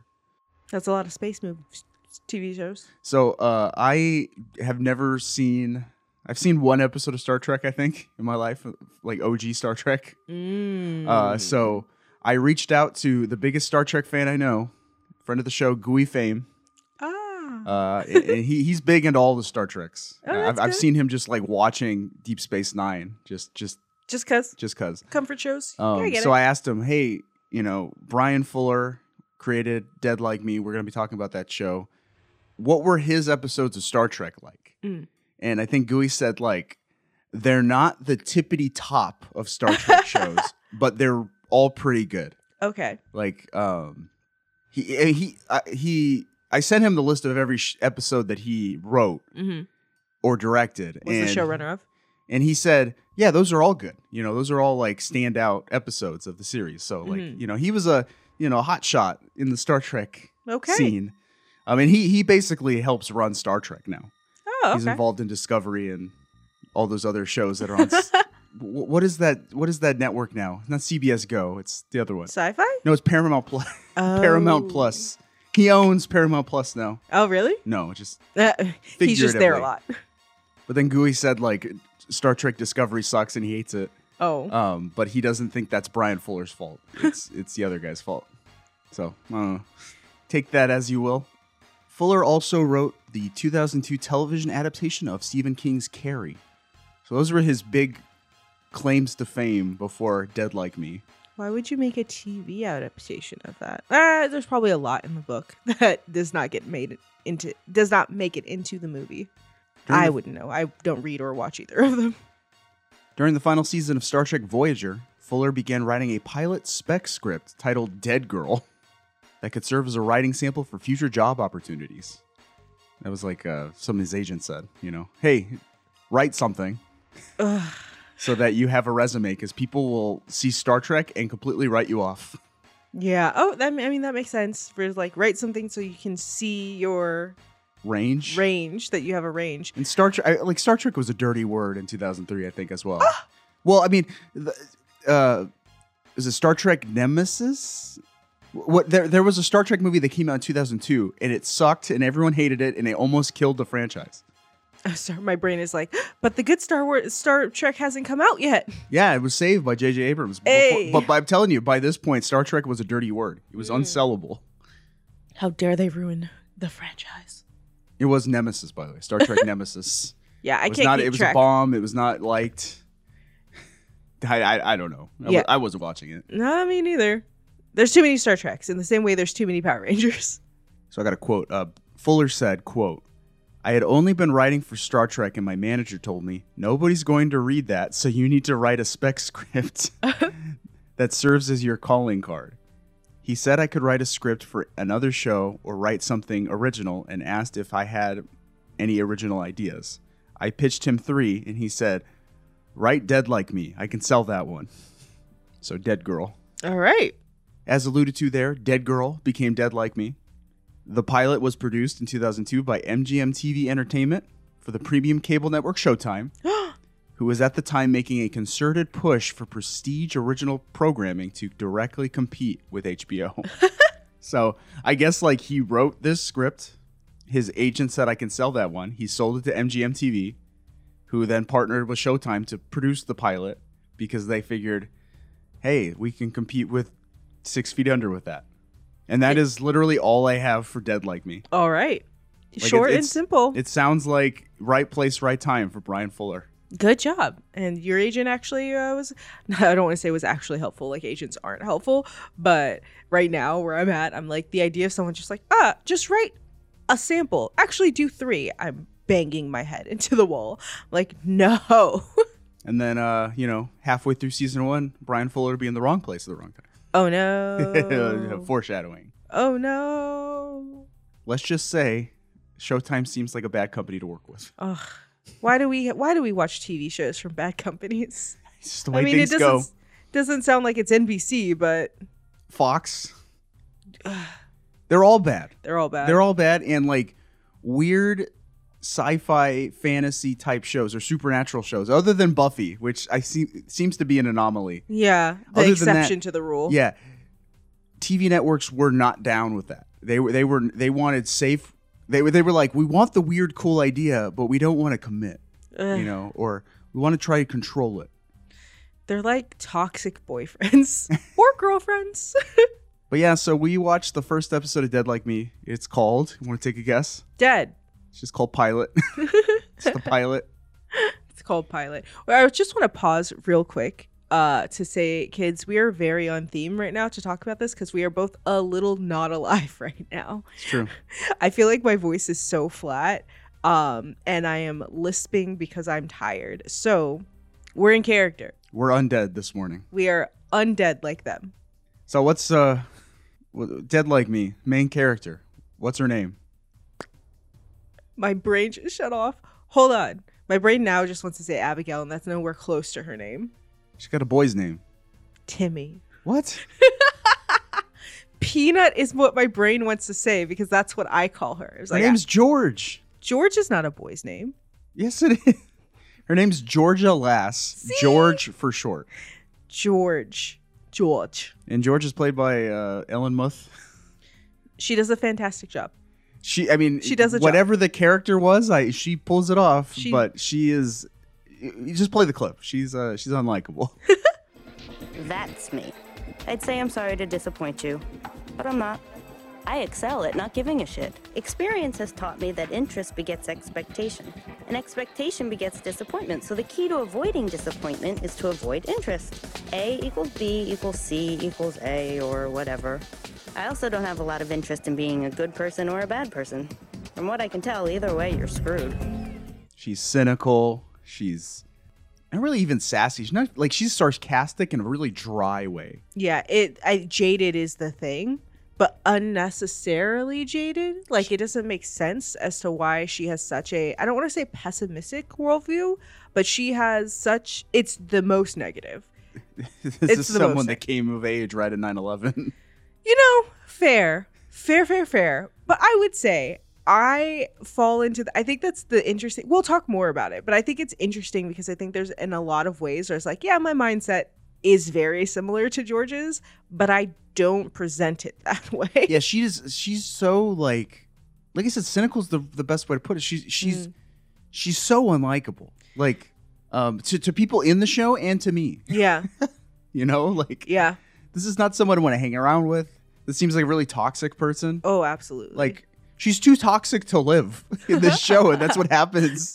Like, literally, she is someone who's so toxic Yeah. that, you know, she just has to die and not bother, you know. She's like, a bit of a plague to everyone around her. yeah, you know. So, like, we open up and what is she doing? Like, the first scene, what's her deal? She is at a temp agency waiting for an interview. Wow, I'm going to say the whole thing again because my talk was bad. She's at a temp agency waiting for an interview. Yes, and I don't have the introduction of the next character, but she comes in. What's her name? Dolores Herbig. As in? Her big brown eyes. That's a line from the show. Is it Dolores? I don't know. Dolores feels right. It's Herbig. Even my clip's just called Herbig. But she's interviewing. She's getting interviewed by this temp agency lady. Mm-hmm. The temp agency is called Smiling Time or Happy Time. Happy Time. Why did you even come here, lady? So Georgia is clearly not ready for Happy Time, and all of her answers are just short, unenthusiastic, and she's there talking to this really fake old lady who works at this place, who's like trying to put a smile on, and this is the exchange that happens. I haven't seen you smile once since you set foot in this office, and a sunny disposition goes a long way in any line of work, especially here at Happy Time. Trust me, no employer is going to want a sad sack on their hands. Look at me. I certainly wouldn't have gotten as far as I have. How far is that? I beg your pardon? How far have you gotten? I mean, it's not like this is a corner office with a view, and like every day you have to find jobs for people, most of which are probably better than yours, and that has to suck. I bet they don't pay you much either. Just making an observation. So it's like that's Georgia in a nutshell right there. Like it's almost like Daria. She kind of reminds me of Daria, but like the 90s is over. you know, like in some way, like if Herbig was a little less likable, like Herbig's a little condescending, a little bit. Yeah. But it's not so much for me to be like, yeah, you stick it to her. you Yeah. know? Like especially after 2 seconds of knowing her. I feel really bad. Like I Yeah. feel like that was really cruel for her to say that to this poor woman, who's clearly just trying to make the best of it. Right? I'm like, as adults who work jobs that we love, coworker or boss who listens to this, yo, don't come and like parse my 9 to 5 down like that. Like, what is wrong with you? In the mighty words of Andy Brinker, a job is what you do. Leave. It's not who you are. Leave this podcast right now. But yeah, so it's like I think this was meant to be empowering. You know, like Georgia's, she's saying it like it is. Yeah. And maybe it's just this, early 2000s angst or whatever. I don't know. Yeah, I don't know. I think like you comparing it to Daria is interesting because I think when I go back and watch Daria, she's so annoying Daria is so annoying, and I think it's because she's a sophomore and life is so hard. Look, life can be hard for sophomores in high school. They can be hard for 5-year-olds, absolutely. But the way that she's just really, really annoying, being like, stop, what are you doing? And so is Georgia. My problem is where Daria feels like Occupy Wall Street. Should I take that out? No, that's fine. Okay. George feels like, even though she's only 19 and she's still living at home, we'll get there, and she's not doing anything else, she feels more like, the world does kind of suck. Like, you can't say it like that if you want to survive. Where I don't find her annoying, I just find her rude and unlikable, but also just immature. Yeah. Well, and then here's another thing. Like, you meet her family, and I have a clip that introduces her family in a second. But they live in a freaking mansion. Yep. In what city are they in? In Seattle? Is that where they're supposed to be? I think it's filmed Seattle. in like Toronto, so it's like very Canada. But they got a house. They got like it's humongous. 5 bedrooms On a 2 secretary professor salary, which is ridiculous. But, right. So she is clearly upper middle class, privileged. Pampered her whole life, and like, woe is me type thing. So it's like it's hard to get behind her. Fair. She seems like a really like petulant person. Yeah. I know it sounds terrible, but there's not enough trauma to justify how she's acting. And like, I'm not gonna get mad at Brian Fuller. I think he does a pretty decent job as far as the script goes. But like, the script reads like I can feel. I don't know his upbringing. I have no idea, but I don't know. It feels a little like, undergraduate screenplay style. I don't know, like more philosophical than it is. You know what I mean? Yeah. It's trying to be more philosophical than it is. Yeah, I think it's also the 2003, right? Like edgy. Yeah. It's supposed to be like that was the time period where this was in, right? And it just kind of pushes a little bit too hard. It's also a little bit a lot of a man writing a girl, which is why it's, where it's just kind of like, yeah, I guess this is how men think of young girls coming into adulthood, plus from being, it kind of reads like someone's been rejected by a woman and this is their excuse. Oh, I don't want to put that on him. No. I'm not saying it like that's who he is, but it feels like if you, it almost feels like the telling like that, like where it's just kind of like, yeah, and she's da da da da. It still like fits the storyline and this person, but like that's the levels of it's just like, who's acting like this? Who's legitimately acting like this? And it feels like an improper retelling of what, like I could see this character still be this way because there's so much voiceover that it could just be a lot of this is said in her head and she's just she has the quiet, creepy stare down and she just doesn't respond and she just makes people uncomfortable that way. And it's the same personality and the same takes without it being overtly whatever it is right now. I will say casting choice, Ellen Muth does a good job as this character. Like, I don't think... She has such a unique voice and style of acting that she really, like, I don't know, captures, I'm sure, what they were going for. Yeah. Yeah. I Other agree. than maybe Aubrey Plaza, no one else could do this. I agree. And I also kind of don't think Aubrey would be able to do this either because it is a lot of deadpan, but the moments where like when she's going through the stages of grief, there's a lot more emotion in that and a lot less of that toneless thing because it's like a real freak out. Yeah. And not that Plaza can't do that. She hasn't necessarily been placed in a lot of roles that allow for that. So maybe that's possible, but also, we definitely missed the train on Aubrey Plaza playing Daria. Yeah. If that wasn't in production at one point, someone dropped the ball. Anyway, let's meet George's family. How important is her family to the show overall? Very. Okay, so let's meet these people. Meet the family. Joy, age 41, is a Virgo. She's a career secretary and enjoys ice skating and John Grisham novels. She's pathologically afraid of balloons and hates the word moist. She thinks it's pornographic. Clancy, age 43, is a Cancer. He's a tenured professor of English at UW and is, I'm told, very well respected. He's having an affair with one of his graduate students. And that's Reggie. She's 10. She's not really invisible, but as far as I'm concerned, she may as well be. There you go. Mom, Dad, and Reggie. Mm-hmm.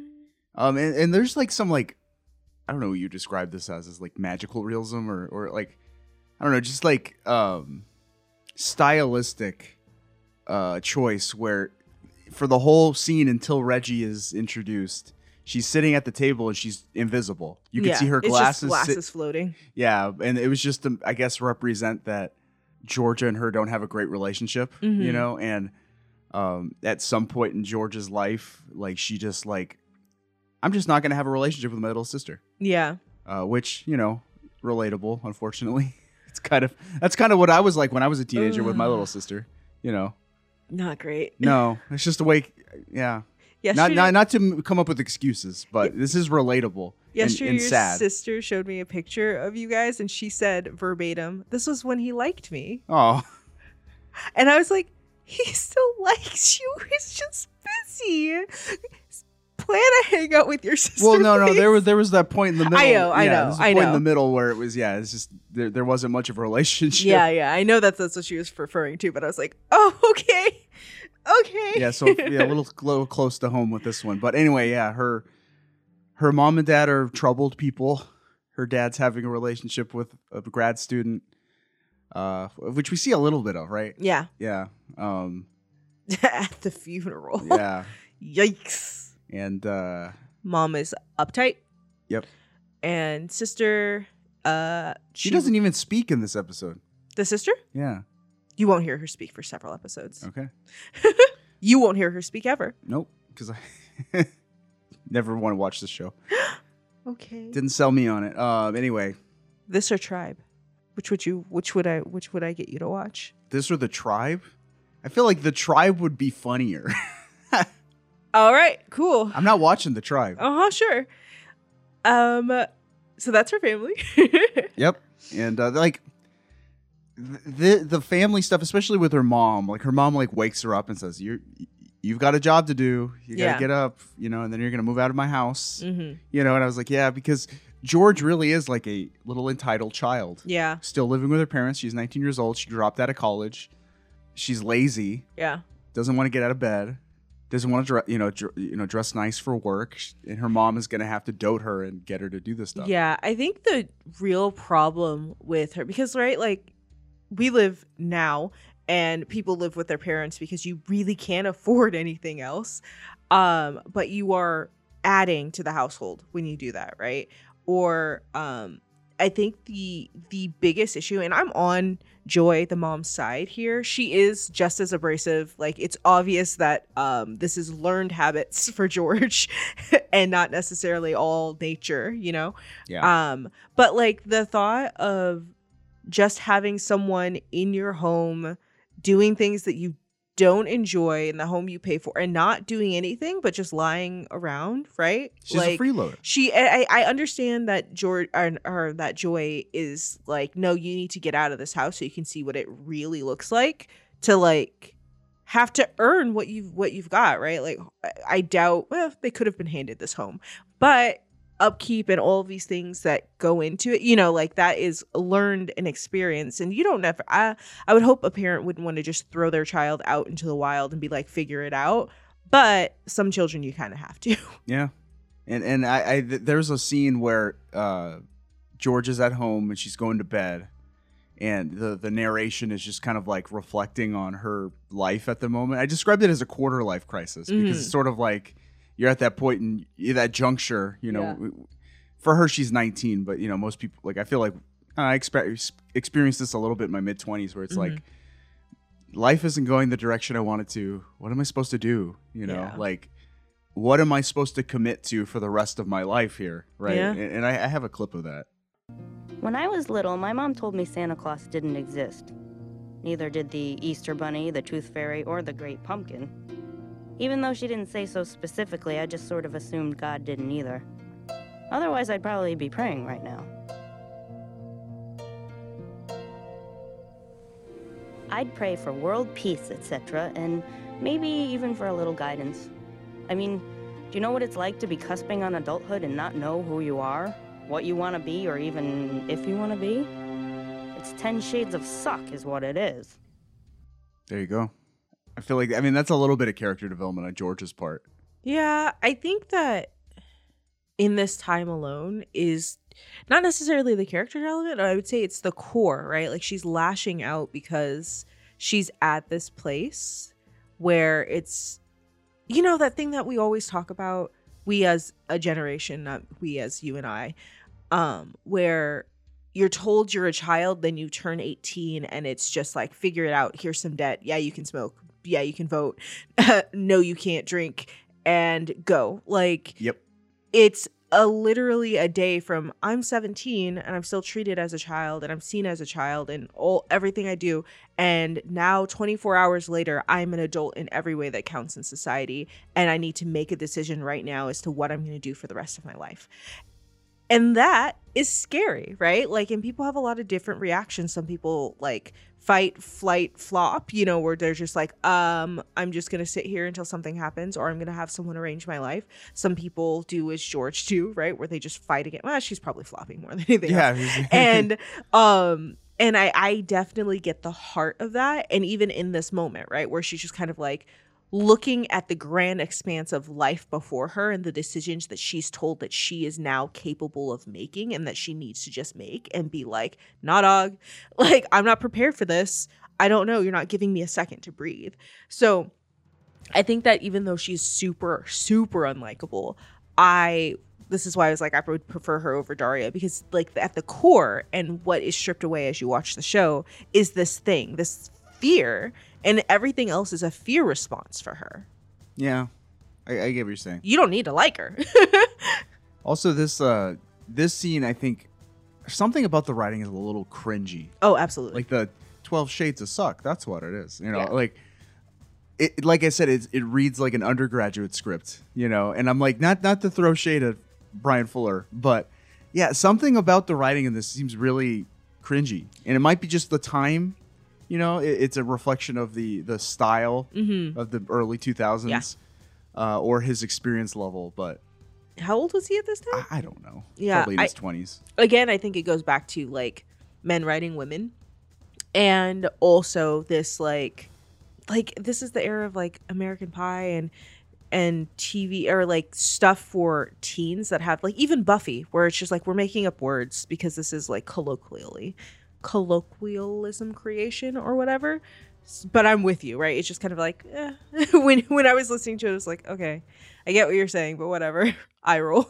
Yeah, but even like the heartfelt stuff, like, you know, I don't believe in God. If I did, I'd be praying right now. Like it just seems kind of like on the nose, you know, like pseudo philosophical, pseudo heartfelt.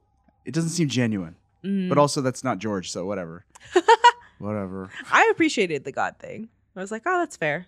How somebody would see it. I appreciated the like getting to it. Maybe not the like I would pray, but the like my mom told me the Easter Bunny and the Tooth Fairy, and so I just assumed God was in that role. Or like, and I was like, that's sad, but all right. Yeah. So George goes to work. I don't have any clips of that because it doesn't seem like all that important. It isn't. Did you get the clip of the last thing her mom said to her? No. Eek. Wasn't it just like you're gonna go to work and then you're gonna get out of my house, or I'll kill you? It's something along those lines, and then it's like, these are the last words my mother will ever say to me. Eek. Foreshadowing, because George dies that day on her lunch break. On her lunch break. They say your entire life flashes in front of your eyes the moment before you die. That might be true if you're terminally ill or your parachute doesn't open. But if death sneaks up on you, the only thing you have time to think is, aw, shit.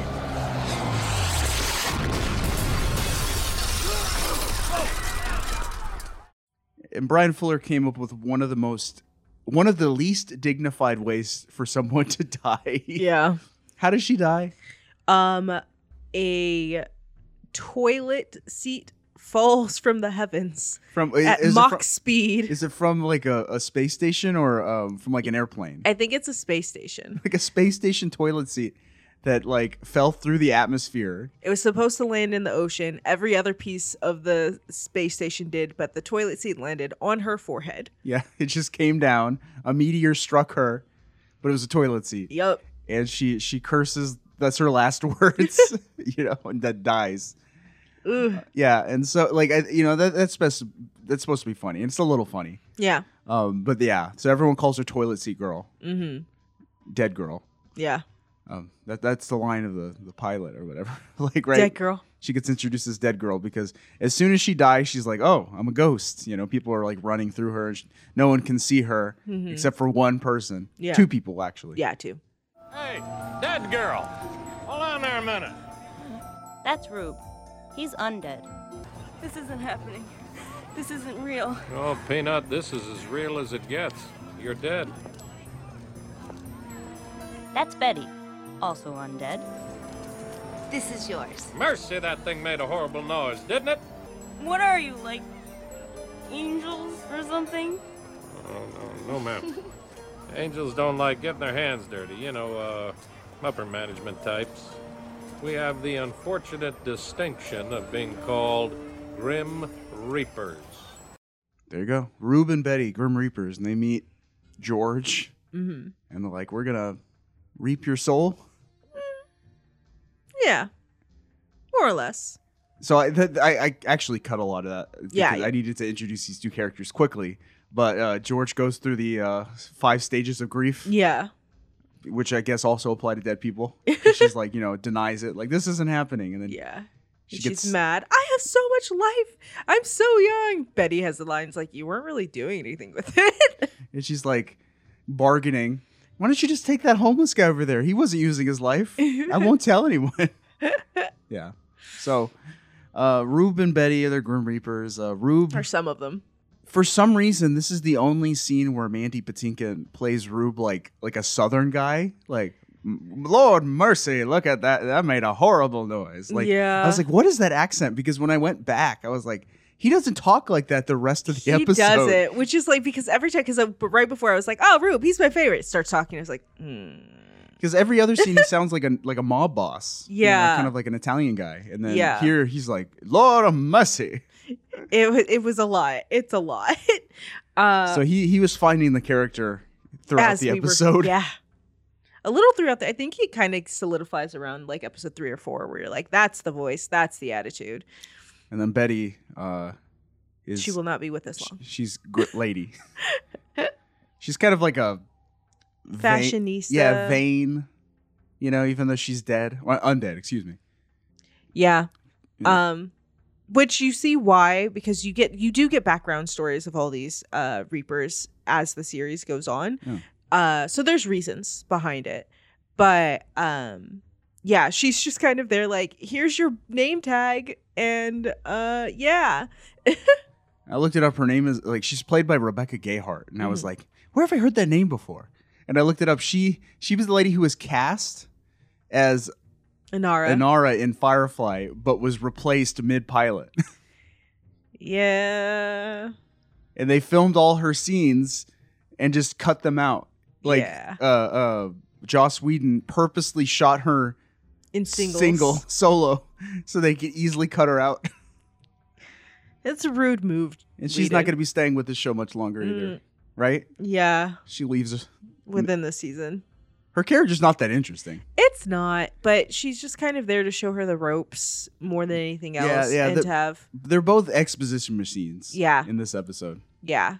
And I think that, like, Rube is my favorite. I like him a lot because... He does a good job. He does do a good job, and he's very much just the one like, nah, dog. He's the stern hand that she needs. He's sarcastic in the way he's supposed to be. Mm-hmm. Like, he sounds sarcastic, whereas George is, like, dry sarcastic. Yeah. He's entertaining. Yeah. Like, he's cynical, and it's just like, yeah, this is my job now. Mm-hmm. And I'm just going to, like, whatever.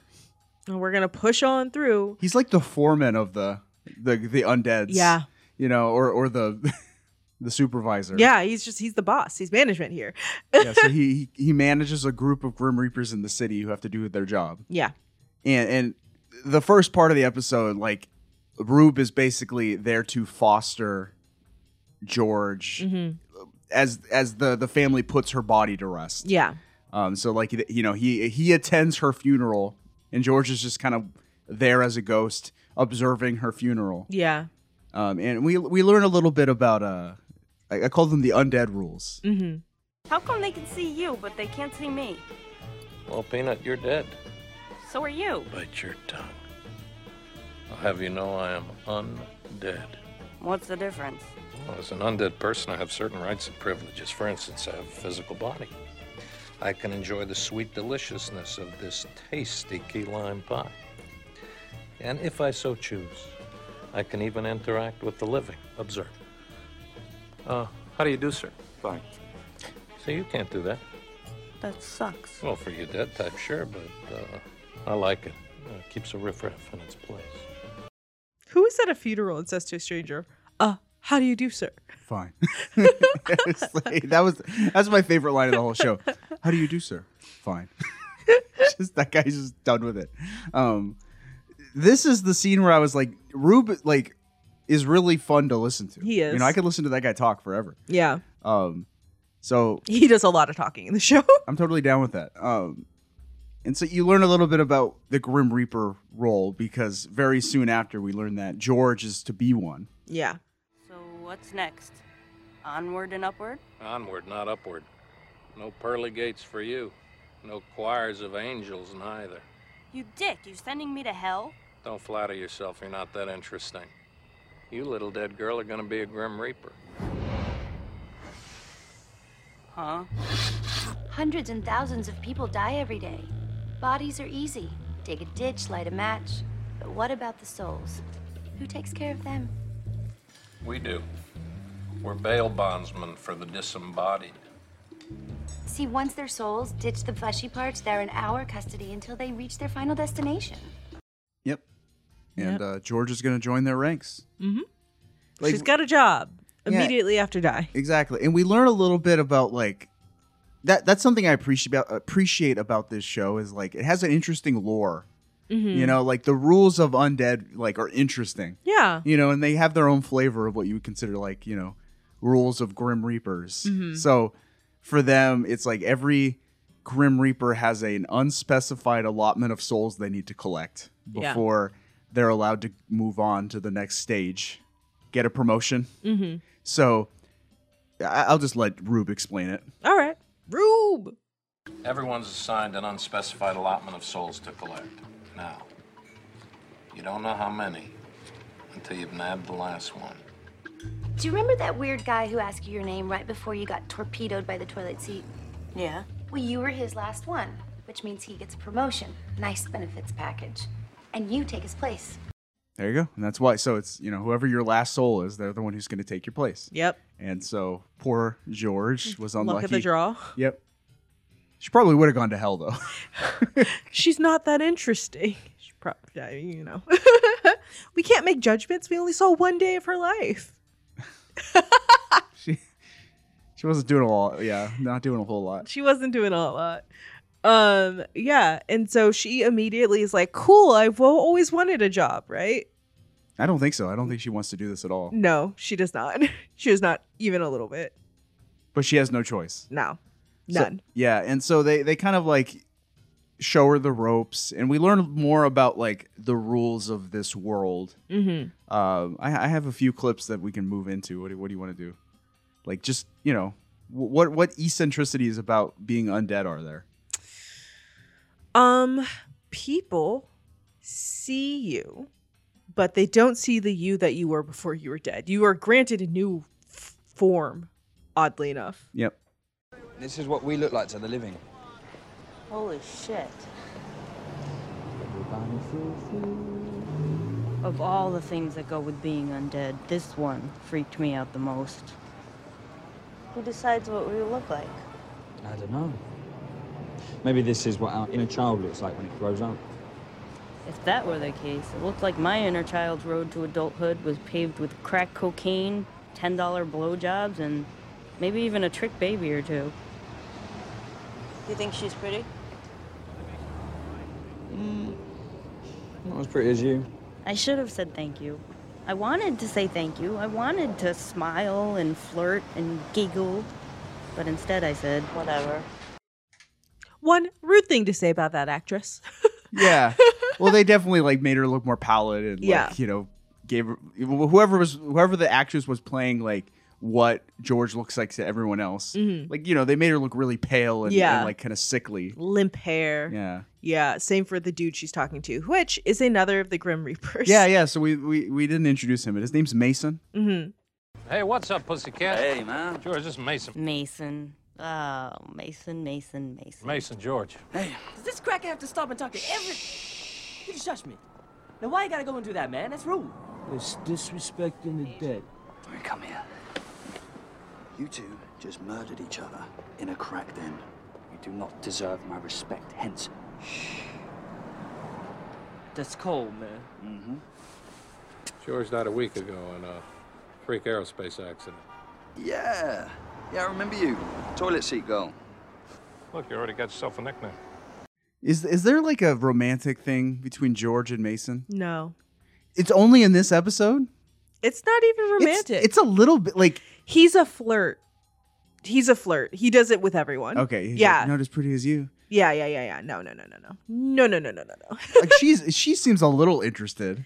She has had very little interaction with anyone that is positive. So, ooh boy. Okay, so yeah, that goes nowhere then. Yeah, no. Got it. It seemed like this episode was establishing that. Like, no. there you go. And I appreciate that. I appreciate that it's not like, oh, there's a love interest. It's like there's a lot going on. No. Yeah, so yeah, Mason is one of the main characters that we'll see a lot in this series. And even in this episode, he helps her out with something that is another kind of Grim Reaper role, like helps her figure out how to live. Yeah, because he goes, hey, she needs a place to stay. Yeah. You probably don't have this clip, but my favorite line that Rube says in this whole thing is right here, where he's walking away. He's like, I love you, Peanut, but you're driving me crazy. Yeah, I thought I had that. Oh, did you? No, I guess I don't. Yeah, so Mason takes Rube to an apartment that he knows about. What? Right? No? Does not take Rube. So Mason takes George to an apartment he knows about so she can stay. Mhm. And this is where we learn how, what the undead do when they need a place to stay. Yeah. The bills are paid until when? Until someone closes the account. Meantime, you squat. As in settling on property without right or title or payment of rent. Reapers are squatters? Think of it as subsidized housing. We perform a public service, don't we? The living probably don't think so. What if someone shows up? You walk away. Unless you trash a place, then you run away. So how does this work? I just crash it? Yeah, more or less. Do I get keys? If you can find them. And then she stumbles into a room that is full of dead bodies because the prior occupants of this apartment were murdered. Yes. In some kind of like mob hit or something. Many. All of them hit. All of them. Yep, they're all like tied up and like, like firing squad style, just shot in the head. Yeah. She's like, oh my gosh, this is horrible. I got to live with these people. And it's like, yep. You're like, oh, they're just bodies. Like, what?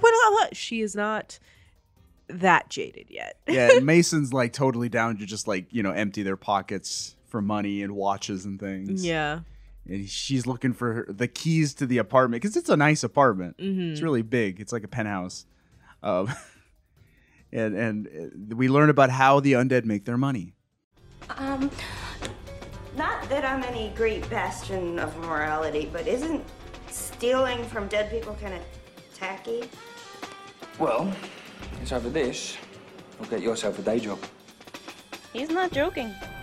The U.S. government doesn't provide food stamps for Grim Reapers. We don't have special bus passes, and we don't get into movies for free. Most Reapers take what they can from the dead. Others get day jobs.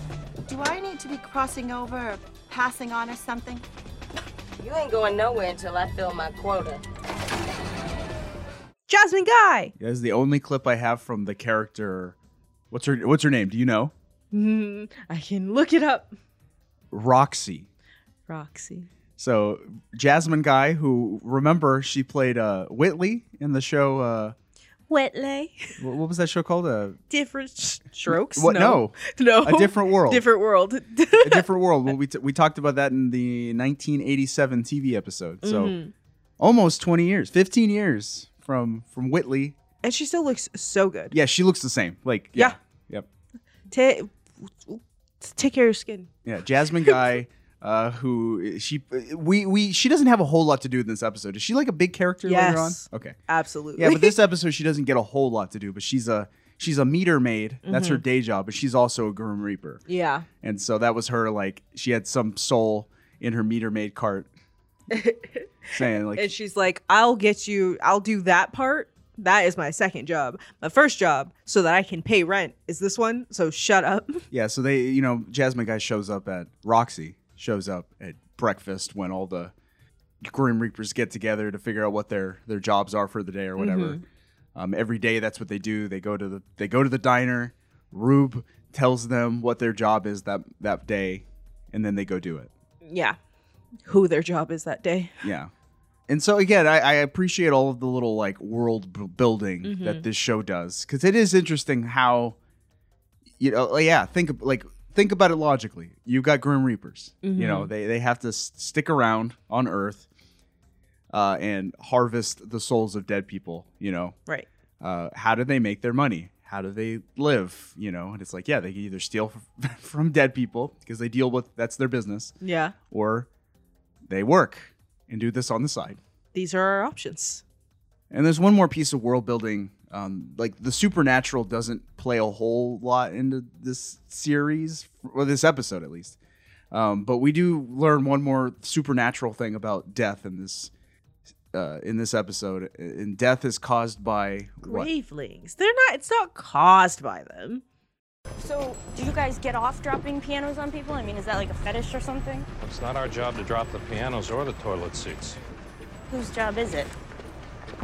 Gravelings. Gravelings? Are they invisible? Oh, they're not invisible. Just can't see them. Not when you're looking right at them anyway. But sometimes when something's about to happen or just happened, you might catch a glimpse of one of them out of the corner of your eye. So just don't freak out. But they're real. Yeah, afraid so. They set things in motion. They make the accidents happen. They kill people? It's like life and death. They have to exist in perfect harmony. Yin and yang, call it what you want, but that balance has to be maintained. Or else? Or else things get out of hand, and that ain't pretty. Okay, so maybe they do kill people. They do. He's trying to make it less scary for the new little girl. Yeah, but Gravelings, like, they're like this gremlin. Like, they're like ghostly gremlins that show up whenever someone's about to die, and they might move something here and there to cause the accident to happen. Yeah, if it's caused by an accident, which is what they do talk about it later, right? They talk about it in the episode. There's a lot of different ways that death happens. Yeah. And there are more than just these 5 Reapers in this city, but the department that they handle is accidental deaths. Yes. Or outsourced deaths or something like that. So it's accidents and some murders as well. Got it. Like, so it's not like natural. Two people killing each other in a crack den. Yes. Accidental death. Okay, yeah, I missed that part. Oh, okay, yeah. That makes sense. Yeah. Yeah. Because you're not going to see it, but you run into other departments and different things like that take care of other stuff. It's not just there's two. Like, if you think only 5 people die in a city a day, because that's really like each of them get one soul to collect. No, sirs. Yep. So Mason actually takes George out on his job that day, just to show her what happens. And they go to a bank, and the scene is introduced like this. As the fly upon the wall, observe, do not interact. That's very zen of you. You must smoke pot. Seriously. Some Reapers believe that your appointment with death is on the books before you're even born. What if they don't make the appointment? Oh, I don't know that one. All I'm saying is don't turn up and start moving shit around and talking to people, because you might change the outcome of events. treat it like a retroactive crime scene. You stick to the sidelines and look for high-risk factors. An important note is that when they are handed the name, it is just a first initial and a last name. Or is it the first name and then the last initial? No, it's first initial, last name. So Yes. it's like, We don't even know who we're killing today. yeah, is it a man? Is it a woman? And even as they look around, they'll be like, I think they may sort of know who might have the names, but that's also why at the very beginning when George gets taken, the stranger, the weird, creepy stranger asks her name. Like, oh, George, what's your last name? What's your middle name? And it's almost to assure, especially if you're trying to like make sure, because there are two different ways. There are ways that people do it because if they know it's going to be a traumatic death, the thing of courtesy to do, which Rube says, is to pop the soul out early so they don't experience it. The impact, yeah. Yeah. So So you learn that early on, right after George dies. Mhm. She's like, I didn't even feel it. Yeah, we did that. Yeah. As a courtesy. Yeah, right. But when Roxy collects her soul, a woman literally gets a piano thrown on her, and she just lets it happen, and then finishes her job of giving a ticket, and then goes and pops the body out. So, and Rube is like, it's kind of not all right, but I can't make her do it differently. Yeah. So people tend to try to ask, or figure out like, is this the right person? Because we don't want to like pop the soul out of a person who is still going to be alive. Does that happen? Does that happen in the show at any point? Popping the soul out of someone who wasn't supposed to die? Maybe we should watch the show. I'm not sure. Okay, well there you go. I'm not sure. Possibly. But the way Mason describes it is like treat it like a crime scene, but in reverse. Mhm. That seems like a good way to have the show kind of be like a procedural, like Yeah. almost, I'm sure that it doesn't quite shake up like this, but every episode is a different case, I guess. Yeah. You could say that. And They've then got in case this elements. episode, I don't have any clips from this scene because it's a wild It's a scene. wild And I one. don't want to give it away if you are interested in this show, I guess, spoil it. But it takes place at a bank. They don't know who the dead person is. They just have initials. And wackiness ensues. Yeah. And they're like, oh man, any of these people could die. Any of them. Yeah. And at one point, they're like, are you sure only one person is going to die? It's a lot. Right. And that's actually the last clip I have. Oh, okay. Yeah, so the funny thing is, like, this episode of Media Made, my show had 3-minute episodes. Mm. This show, it's an hour and a half. Yes, So just it's- the first episode. It's feature length. This pilot, Mhm. and I don't think we have time to talk about a full 90 minutes. Yeah. And also, I didn't want to give away the last act Yeah. of the pilot because if you are interested in this show, it's interesting, I guess. I didn't want to enjoy spoil it. Yeah. Because it deals with George's first kill. Mm-hmm. Her first solo. Right. And I, it's kind of like how George confronts having to take someone's soul away. Who's about to die, who probably doesn't deserve it. Yeah. Yeah. Doesn't, definitely. Like Definitely. her first kill is someone who definitely does not deserve to die. Yeah. But, Yeah. and George feels bad. And it's Mhm. like, how does a Reaper deal with that? Yeah. I don't want to take this person's soul. I don't want to kill them. I want to save them. Yeah. Well, you can't. Or can she? She can't, but you She should watch the episode anyway. Anyway, that is, I think, Dead Like Me. That's the first episode. Is there anything else you want to talk about for the show? I mean, I like, because you keep like, I kind of want to say stuff about what happens moving forward, but I definitely want the kids to give it a chance if they want to. But if you watch the first episode and you're like, oh, well, the first episode, I think you put it well on purpose or on accident. It's a lore dump It is a lore dump. more than anything else. So almost none of the story and character growth elements are in the first episode. There are some. There are like a little bit. strands, but when you're like, is her family even important? I'm like, yes. Like, what? Like, there's a whole thing which in the second episode they talk about, so I don't feel like bad about saying it, which is she keeps going, because you didn't get this clip, but she went to a yard sale her mom was having at their home, selling off her stuff, because her mom is, we all deal with grief in different ways, and her mom is grieving, but George is a piece of crap and is like, you're selling my stuff, but shows up not looking like her, but like having these interactions which are clearly like upsetting And there's a whole arc where like Rube is like, what are you doing? No, you do not contact your family. You drop all things. And George listens really well. Obviously, she does not go there, but like the strain of her being like, well, even though she was like, you didn't even like your family, but now that you're separated, right? Like had she moved out, it would have had the same effect of her like feeling more like wanting to be closer to her family. But now she's like separated from them. So she's like, I mean, I could just befriend them. I don't even look like myself. I could still be both.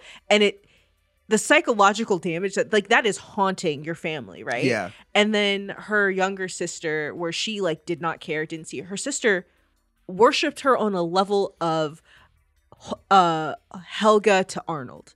Oh wow. And it was just like that because like she's quiet and stuff, but mom and dad are always like this. And she always thought like George was so cool and would speak her mind. And even though I have to like dress up like this and do this because like I'm a child and mom makes me, like one day I'll be like, and so she like, so when George in her like new body is like coming around or doing stuff, she like doesn't recognize that's my sister, but she's like, there's something about her. And then these worlds are colliding and there are things that are happening. And this little girl is at places where people are dying indiscriminately and things like this. So the family is really important. And there's a lot of like, also her like fault running into her dad cheating and like, what do you do about that? Like these people don't know you and you're acting weird, or having a relationship with her dad, just like in general, like, oh, I want to get closer. But he's also like, oh, who's this girl who like is all up, and maybe her dad, like it's a lot of stuff that she has to deal with that while also like in having this job, like kind of getting back that humanity we don't really see in her, like her having to care about people. Because at first, like when we see her at first, she's just kind of like, yeah, I don't care. Your job sucks. Why do I have to be here? I just want to sleep in my bed. To like having the lives of people in your hands and trying hard not to care about the lives, not to look at them, not to see what you're taking them from, but like the growth in that. So there's a lot in this show, right? Like she is so unlikable at the beginning, and there's a point to that, because having a soft-hearted character die and then come into this, that's a boring show. It's a boring show. What kind of growth can you get from that? Yeah, I see that. I mean, she doesn't get perfect. Nope. But yeah. Next logical question: would you recommend? Yeah, Dead Like absolutely. I would. It is HBO, so sometimes there are scenes. Showtime. It is Showtime, so sometimes there are scenes where people are making love. So close your eyes. But otherwise, and like there's cussing and stuff like that. But I think it's a good show. Is it the best show out there? Is it the show to have done this best? No, but I really do enjoy it, and I think it's cool. Show didn't move me to want to watch more. But, you know, if what we talked about sounds interesting, I don't think there's any harm in giving it a shot and saying, yeah, this show's for me or it's not for me. Yeah. You know, watch the pilot. Just treat it like a movie. You know, it's get 90, some popcorn. It's 90 minutes long. Just watch the first episode and you're like, if you're drawn into the universe, keep going. And if you're not, you're not. That's fair. That being said, it is the better of the shows we watched. Bah. No. Well, we'll talk about that in a little bit. But what did the world think of Dead Like Me? The ratings for Dead Like Me's premiere were 1.11 million viewers, a record for a Showtime premiere that would not be beaten until the premiere of Shameless 7 years later. Shameless is a good show. Just kidding. Don't watch Shameless. The show's complete ratings were not released, though executives claimed to at least one reporter that Dead Like Me had ratings 3 times Showtime's primetime average. So, according to executives, Dead Like Me was a hit on Showtime. Absolutely. I believe those executives. Why would they lie? Dead Like Me's pilot received a lukewarm reception. IGN, for example, said, quote, "The best pilot episodes get you hooked from the start, wanting to see subsequent episodes right away. The worst pilot episodes are completely unwatchable and devoid of entertainment value. The Dead Like Me pilot lies somewhere in the middle." The New York Times said, quote, "The trick is somehow to create a work that feels fresh and organic. This is the final trick that Dead Like Me doesn't pull off." And SF Gate, despite seeing the show as derivative of HBO's 6 Feet Under, said, quote, "Dead Like Me balances melancholy with predominant humor in a believable, smart fashion." They also said, quote, "Showtime is making great strides in this series in particular deserves a wide audience. Okay. So, Oddly- varying opinions. Oddly, that does make me want to watch at least the first 2 episodes of 6 Feet Under. Following the pilot, the show garnered strong reviews, with praise going to the writing, tone, and humor. LA Times, for example, called it, quote, smartly written and urbane, tender without being sappy, and rich in wonderfully dark, twisted wit. Many criticized Dead Like Me's main character, George, with Rotten Tomatoes critics' consensus noting the series, quote, deficit in likable characters. They're not wrong. Seattle PI, for example, said, quote, not even this, referring to the derivative afterlife plot, is the show's failing, however. That lands squarely on the hunched shoulders of the girl navigating the story, or rather her persona. You have to like the ghost leading you into the beyond, and Muth's character makes that almost impossible. When George isn't frowning or morosely staring at people, she's whining and bemoaning her lot, and that gets old by episode 2. You can agree. I think it grows better. And that's my position. Dead Like Me's pilot was nominated for 2 Emmy Awards for Outstanding Music Composition for a Series and Outstanding Visual Effects for a Series. And that is it for... Visual effects. Do you remember the toad? Oh, yeah, there's some like CG toads jumping around because toads like represent like life and death. There's a toad God. and a frog. There's 2 different things. But yes, it's not good. But the Gravelings look okay. Mhm. They're like CG Gravelings that crawl around. They look okay. Yeah. We've seen way worse. We have seen way worse. And where did Dead Like Me go from here? Dead Like Me ran for 2 seasons of 29 episodes. I mean, you kind of mentioned a few things that happened later on in the series. Any other standout moments? Honestly, there's a lot, because all of the Reapers, you get a sense of, you get some like flashbacks of what their life was before and why they are like the way they are. And then some of them are just kind of like, Mason died in the 1800s, I think. Like, he's been doing this for a while. Yeah, if you look at the Wikipedia article, you see like character bios, like, Yeah. and they all have like their life and death dates, Yeah. or their birth dates Mhm. and their death dates all written down. So yeah, some like I think like Betty died in the 30s or something. Yeah. And so like I think it's really interesting, all the like moments where you really get to see how they ended up here and have that fleshed out. Yeah. It's kind of proto Lost in a way, because Lost was way into the flashbacks. Yeah. So interesting. Who did it first? Dead Like Me. Dead Like Me. Series creator Brian Fuller left Dead Like Me early season 1 due to conflicts with MGM Television, including disagreements over major script and storyline cuts considered important to the main theme. He stated, quote, lack of professionalism made it really difficult. It was like being at war. They were constantly trying to strong-arm me. It was the worst experience of my life.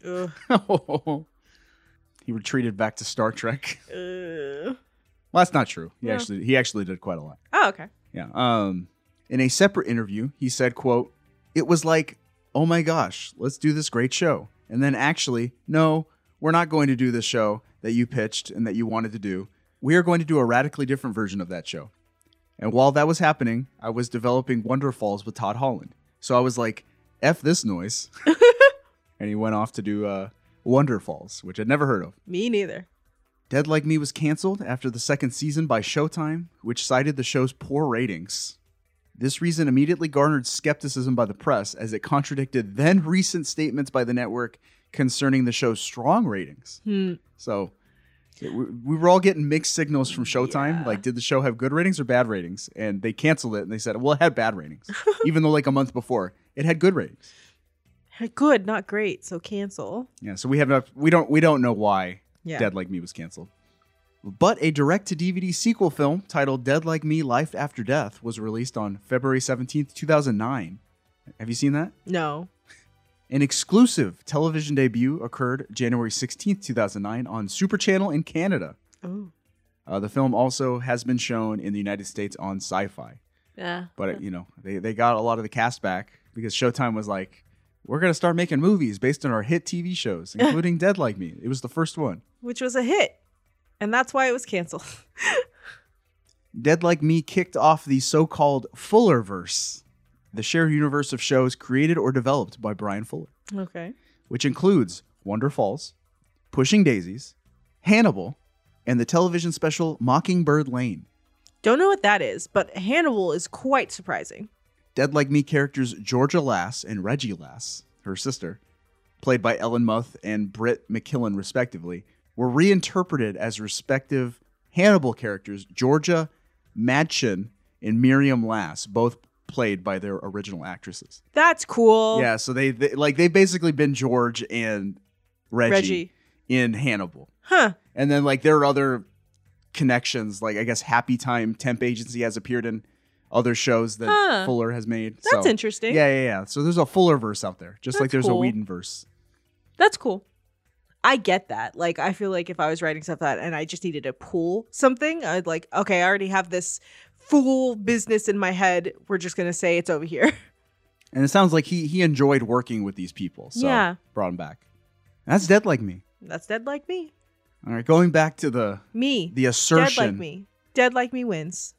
I think it's Star Wars, man. You think wrong. Like Star Wars, Clone Wars, I think is an immaculate television show. Like You- I know it's short, like it's little bits and pieces, but it's a work of art.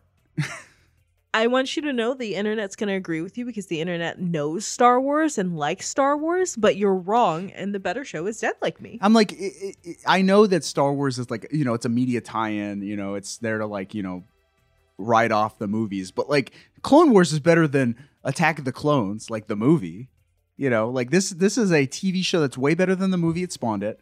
The art is amazing. The writing and tone and just everything about it is just like artfully done. Yeah, I'm not saying it's bad. I'm saying it is really good. It is really, really good. Dead Like Me's better. All right, well, we're splitting that star in half. You can help settle the score on Twitter and on Instagram @MediaMadeShow. I will be taking no votes that say the wrong answer. So with that said, what's next? Runners up? Yeah, if you want to. Do it. Okay. Well, for you, if we were not watching Warring Stars Clones, we could have been watching. But by the way, this is like, I think we alluded to this in the last segment, but it's like I'm watching a lot of TV in 2003. Yeah. Jess is not. Yeah. Maybe you should go first. No. Okay, go ahead. I always go last. We could have been watching Viva La Bam. Yeah, so we talked about a certain MTV stunt show for the 2000 episode of Media Made, starring Bam Margera, Steve-O, Johnny Knoxville. You know that show. Yeah. That show was such a success, but also MTV did not want to air it because it was too controversial. So they ended up giving its stars spin-off shows instead. Yeah. And Viva La Bam was one of those shows starring Bam Margera and his crew, the CKY guys. Yeah. And it is about them causing mischief in Westchester, Pennsylvania. And that was what like got me into MTV. Me and my friend Derek watched a bunch of that. And this show is like really bad now. Yes. I've gone back and watched Viva La Bam. It's bad. It is. It's clearly staged. It is. That's what's bad about it? Well, not just that. And like, Bam Margera is a volatile person. Like even still today, Yeah. We're still seeing the aftermath of Bam Margera's like time in the limelight. This show ruined him. Yeah. And like he's like the problem is like he indulged in every bad behavior while making these shows, and now he's living with the aftermath of it. His body's broken, his relationships are broken, he has addictions and problems with the media. I think he has mental health issues. Like, Yeah, I don't know anything about current Bam Margera. I do know I may have caught a third of an episode in my life, and I said, "This is stupid. This is not for me. Why are the parents still letting him live at? I cannot." And I turned it off. And I feel like I was 13 at the time. he is the Logan Paul of 2003. Wow. Like that's what it is. Like he's just as annoying and abrasive and disruptive as the Paul brothers are today. Yeah. Yikes. Yep. I also don't know anything about the Pauls because I was just like, oh, that's not for me. That looks stupid. It is. And so like, he was this show was, I'm sure, appealing to young tweens and whatever, naughty teenagers. And Like you when you watched it through the first yeah, time. I didn't want to be him, but it was fun to see him like do prank wars with his friends, or like drive like sports cars through Iceland or whatever. But yeah, no, this show's horrible. Like no one's likable in this show. No. Except for like his parents. Like Phil Margera, you just feel bad for him in April. That's it. Hey, don't watch Viva La Bam. It's bad. Don't watch Viva La Bam. But continuing in the Jackverse, Yep. Wild Boys. Wild Boys is the better spinoff. Yeah, I definitely watched episodes of Wild Boys. Like, So- if I saw it on, that would be the only thing I watched on MTV unless they had, like, a music video block. I'd be like, oh, Wild Boys. I'll watch that. That is a show starring Steve-O and Chris Pontius, where they basically travel to different places around the world. And it's sort of like a travelogue with two idiot Americans. Yeah. Really. And, like, yeah, they do a little bit of stunts, but it's mostly, like, them experience kind of like the weird cultures that they inhabit, but like they're dumb Americans who are down for anything. Yeah. And like they end up getting themselves in situations where they're like interacting with exotic animals and drinking exotic drinks and foods. And going to the hospital for many, many bites. Yeah. And so they got like it's like half travelogue, half nature show, but with two idiots. Yeah. And it's very entertaining. It's way better Yeah, than Viva La absolutely. Bam. It's the better spinoff. I'm pretty sure when we did the Jackbutt episode, I was like, I have to wash my brain, and we watched an episode of Wild Boys, and I was like, this is much better. And at that point, like even Johnny Knoxville just decides to be on the show because it sounded like so much fun. So Mhm. yeah, that show's way better. Yeah, I mean, if you don't like that type of show, you probably wouldn't like Wild Boys either. But Yeah. I think it's better than the actual show. Yeah. The original show. Yeah. Yeah, absolutely. It's the best of that grouping. Mhm. Wild Boys. The Jackverse. Yeah. Exiting the Jackverse and back to cartoons. Teen Titans. Hey. Good show. Teen Titans. Great show. Not Teen Titans Go is not the one that we're talking about, Nope. obviously, because this is 2003. Yeah, Teen Titans, the original, the OG. Yeah. That show was really good, and I feel like I always wanted to continue watching it because it was almost serialized at one Mhm. point, where they actually started to like get into like This Beast Boy plot. became like a really big character. Yeah. And stuff like that, and Raven and her daddy issues. yeah, and Robin he broke bad for a little while. Yeah. And all that stuff was interesting, but like because it was hard to watch Teen Titans in order on terrestrial television, I would miss episodes and get lost. Yeah, in yeah, the yeah. continuity. But that show, it was really good. It was it really was a good. really, really good cartoon show. Yeah. This was back like that. I think also aired on Cartoon Network. Yeah, it did. Cartoon Network was the best Yeah. kids network at this time. Top tier. Yeah, because it was airing all the anime that you were watching too. Yep. And finally, Red versus Blue. Oh, is that our? No, it's not our first web series that No. we've mentioned. We've talked about Homestar Runner before, but Red vs. Blue is a web series created in the video game Halo. So Halo debuted in 2001. Mhm. It's an art form known as machinima. Basically, the creators of Red vs. Blue Mhm. got out their capture cards and they used Halo to almost like puppets. Like imagine the characters in Halo, like your little guys, like Yeah. your little soldiers in armor. They are like puppets, and you are controlling the puppets with your controller, and they're filming their Halo characters Right. as if they were characters in a TV show, and they are, doing voiceover and doing scenarios, and it is a web show created in Halo with a story and with characters and with writing and stuff like that. It was revolutionary for its time, and Mhm. I got into Red vs. Blue in high school, and it was like I couldn't get enough because I was big into Halo. All my friends were really big into Halo. Yeah, So like the big Halo 3 and Halo 2, the biggest video games in the world. So Red vs. Blue was a lot of fun, and it went on too long. if Red vs. Blue had ended in season 5 or whatever, I would. That It would would be be, the my show. show because Yeah. I've seen it 4, 5, 6 times over. From all- season 1 to season 5. yeah, but it just kept going. I think it's still running to this day. Yeah. And like they're in whatever Halo 5, whatever the most recent Halo is. Mhm. And I dropped out of Halo after 4. I think there's a new one. Halo Infinite just came out or whatever. Yeah. See, I'm so out of Halo, and I'm out of Red vs. Blue. Well, Anyway, Red vs. Blue, incredible show for its time for a teenage boy. Cute.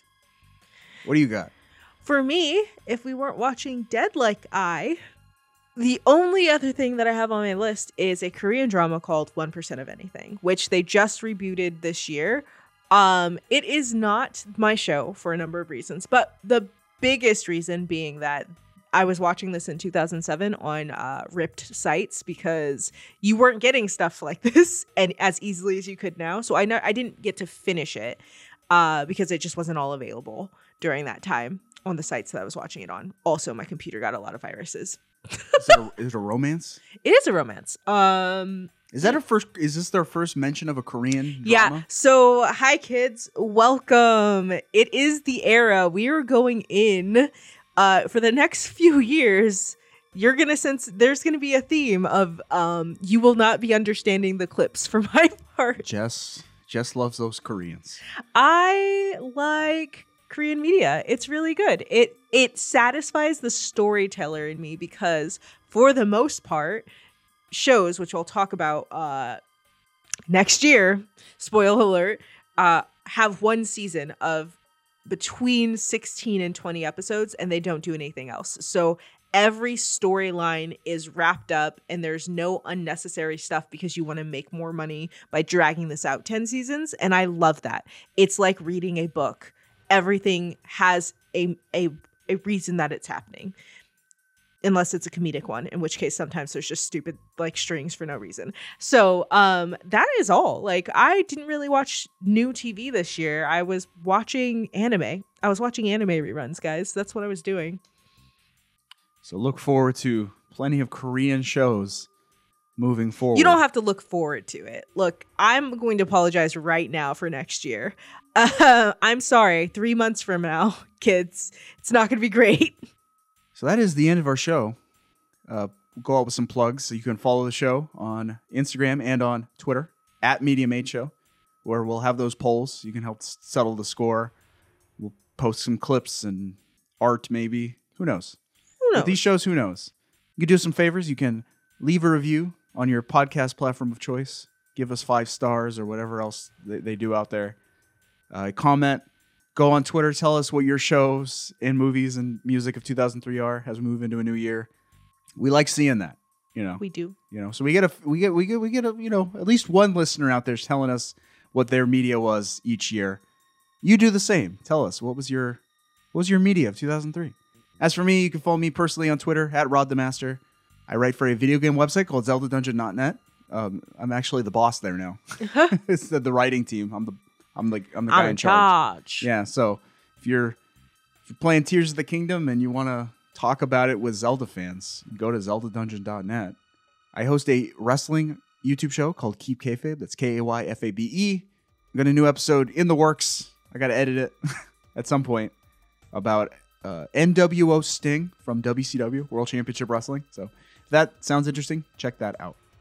If you're looking for me, I am on YouTube, but I'm also not on YouTube because I don't post anything. But if you want to see stuff that I have posted in the year past, Taming Tales on YouTube. And that is the only way you will find me. And we're going to close out this episode with like the one piece of pop music that's in Dead Like Me. Mm-hmm. They play it like 3 times. Yeah. It's good though. It's a song called Hell. It was appropriate. By Squirrel Nut Zippers. They were a big name in the 90s swing revival. You remember that? Yeah. No. It came out of the ska. So like ska was big in the mid 90s, obviously, you know. Mm-hmm. And then ska punk became a thing. But like an offshoot of that ska scene was the swing revival. Yeah. Whereas a bunch of dudes like, you know, getting their brass instruments out and trying to like bring back the swing of the 30s and 40s. Yeah. So the Squirrel Nut Zippers, they've got a 90s name, but they've got a 30s sound. No, it sounds like freaking Mighty Mighty Boss Tones, honestly, to me. Okay. But anyway, it's a decent song. We're going to close out with that. And we'll be back next time with our movies 2004.